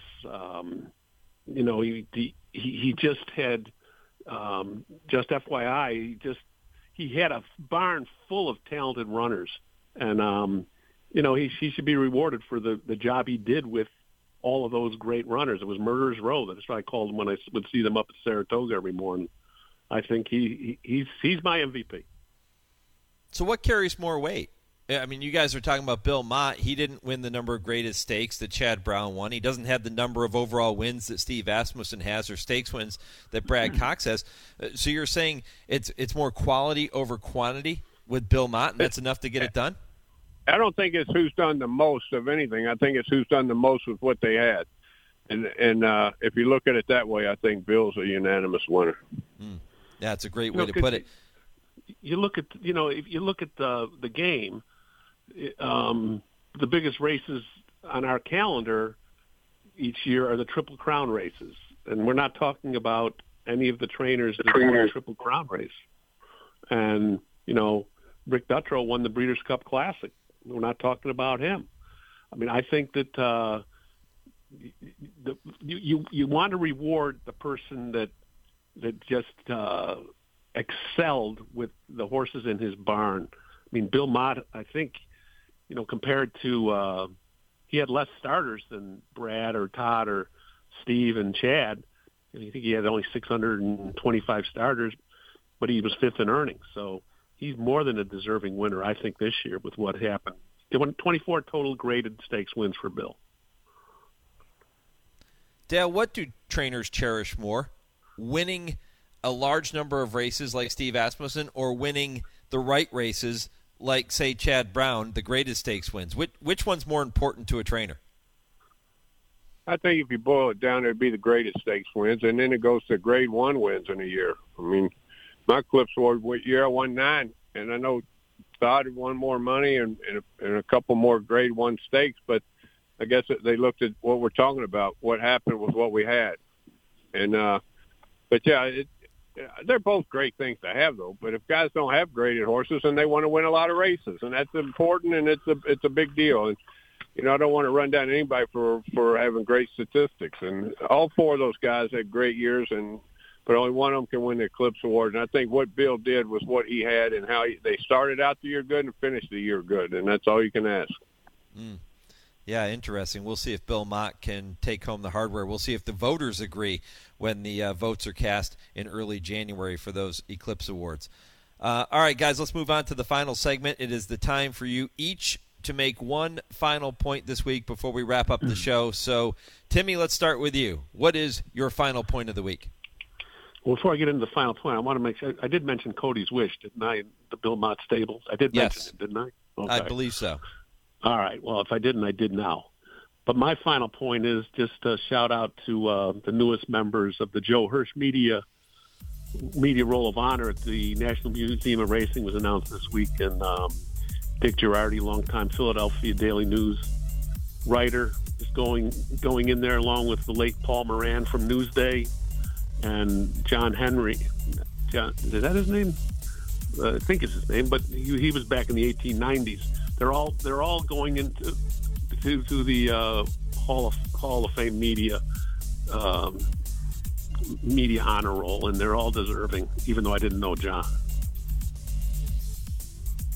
Well put. And congratulations to those guys. My final point is a little bit political. You know, I was this week named to the HISA advisory board.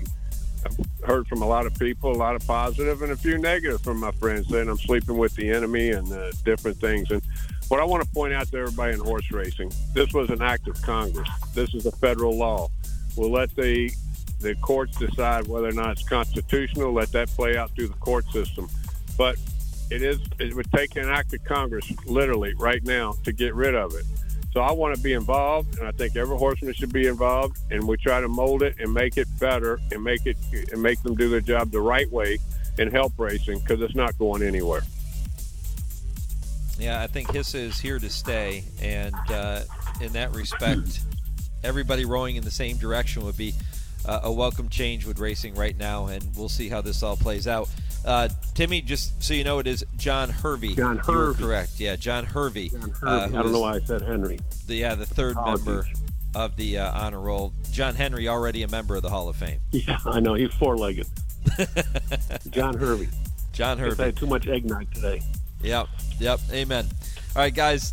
Appreciate the conversation here this morning. We're going to do it all over again next week. Enjoy the races this weekend. Thanks, all right, guys, Mike. Talk to you later. All right. Don't forget, if you have a topic you want to hear Dale and Tim discuss, simply email that topic to me, Mike, at horseracingradio.net, and I'll get it worked in. I can promise you they love when our listeners ask them questions and submit topics for them to debate. So make sure you do that. I Ask, They Answer is presented by the University of Louisville Equine Industry Program and the College of Business. I'm back with more. This is the Equine Forum on the Horse Racing Radio Network. Hi, Tony. Hey, Matthew.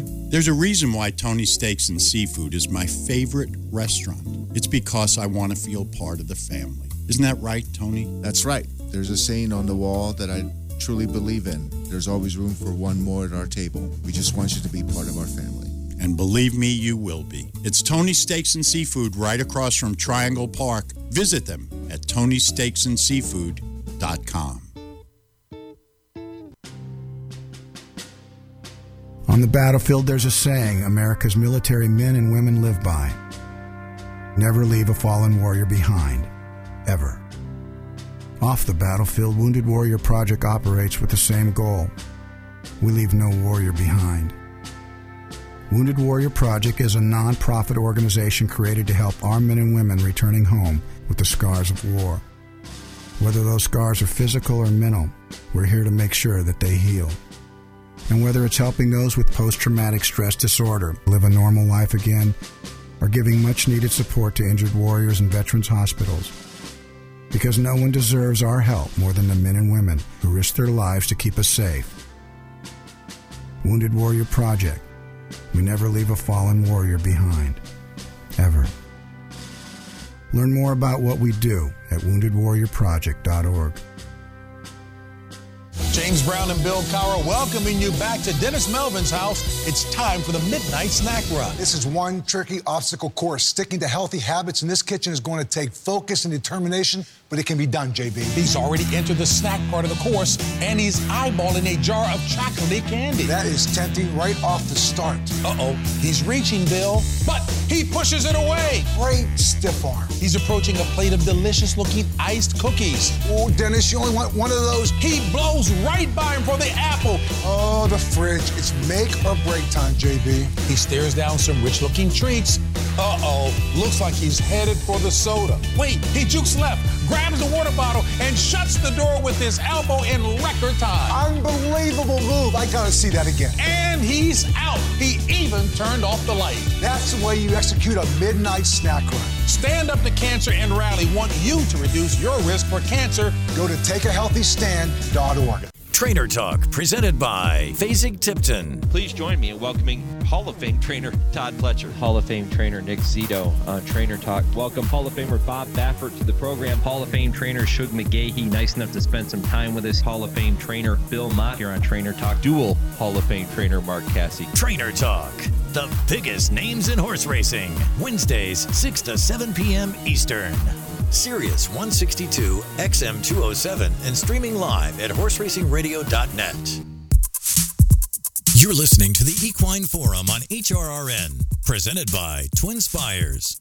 Barbaro turns up the pressure and puts his neck in front. Flashy Bull goes after him in second. Then it's 2.5 lengths to My Golden Song, third and 3 from the front, and they head to the top of the stretch, and Dr. Deckard's not done yet. He battles back inside of Barbaro. These two are just a length in front of Flashy Bull. Then comes My Golden Song, and they run to the top of the stretch in the Holy Bull, and Barbaro and Dr. Deckard are still 1-2. Flashy Bull races next. Then it's 2.5 to My Golden Song, and Barbaro gets the test. Flashy Bull has run up into second. Barbaro reaches for the final furlong, and Barbaro leads by 1.5 lengths.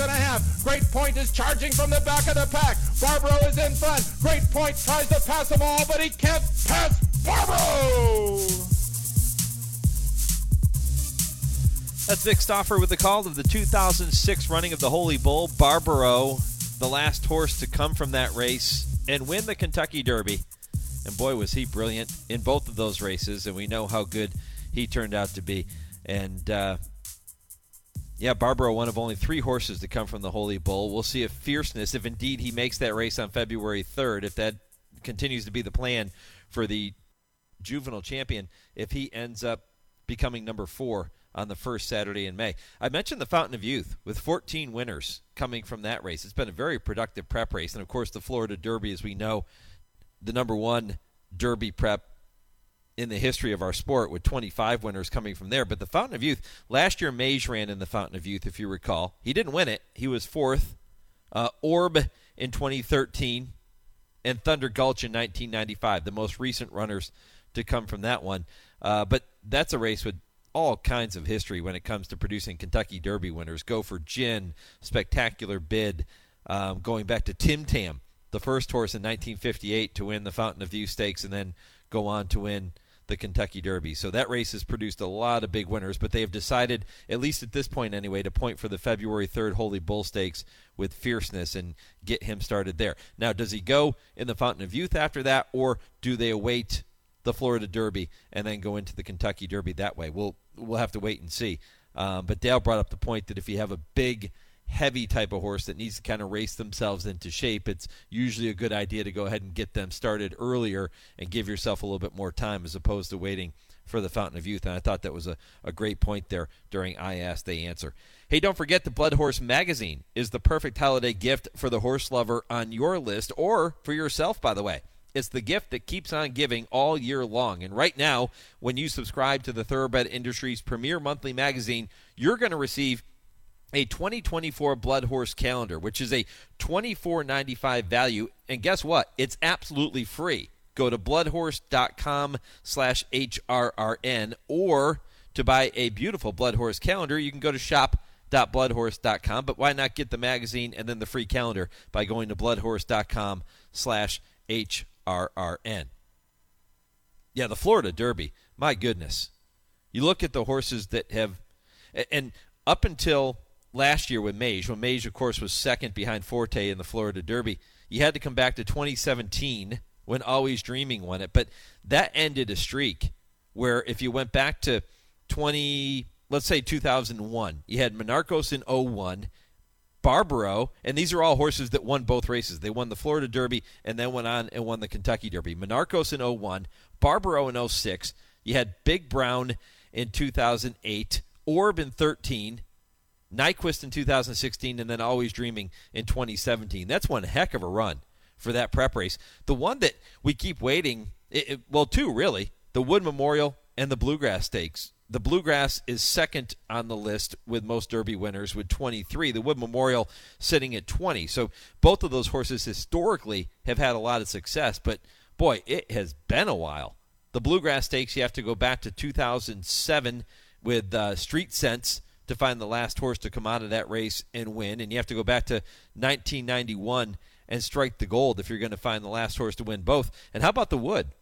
The Wood, funny side, 20 years ago in 2003, the last horse to run in the Wood and win the Kentucky Derby. He was second in that 2003 edition of the Wood Memorial.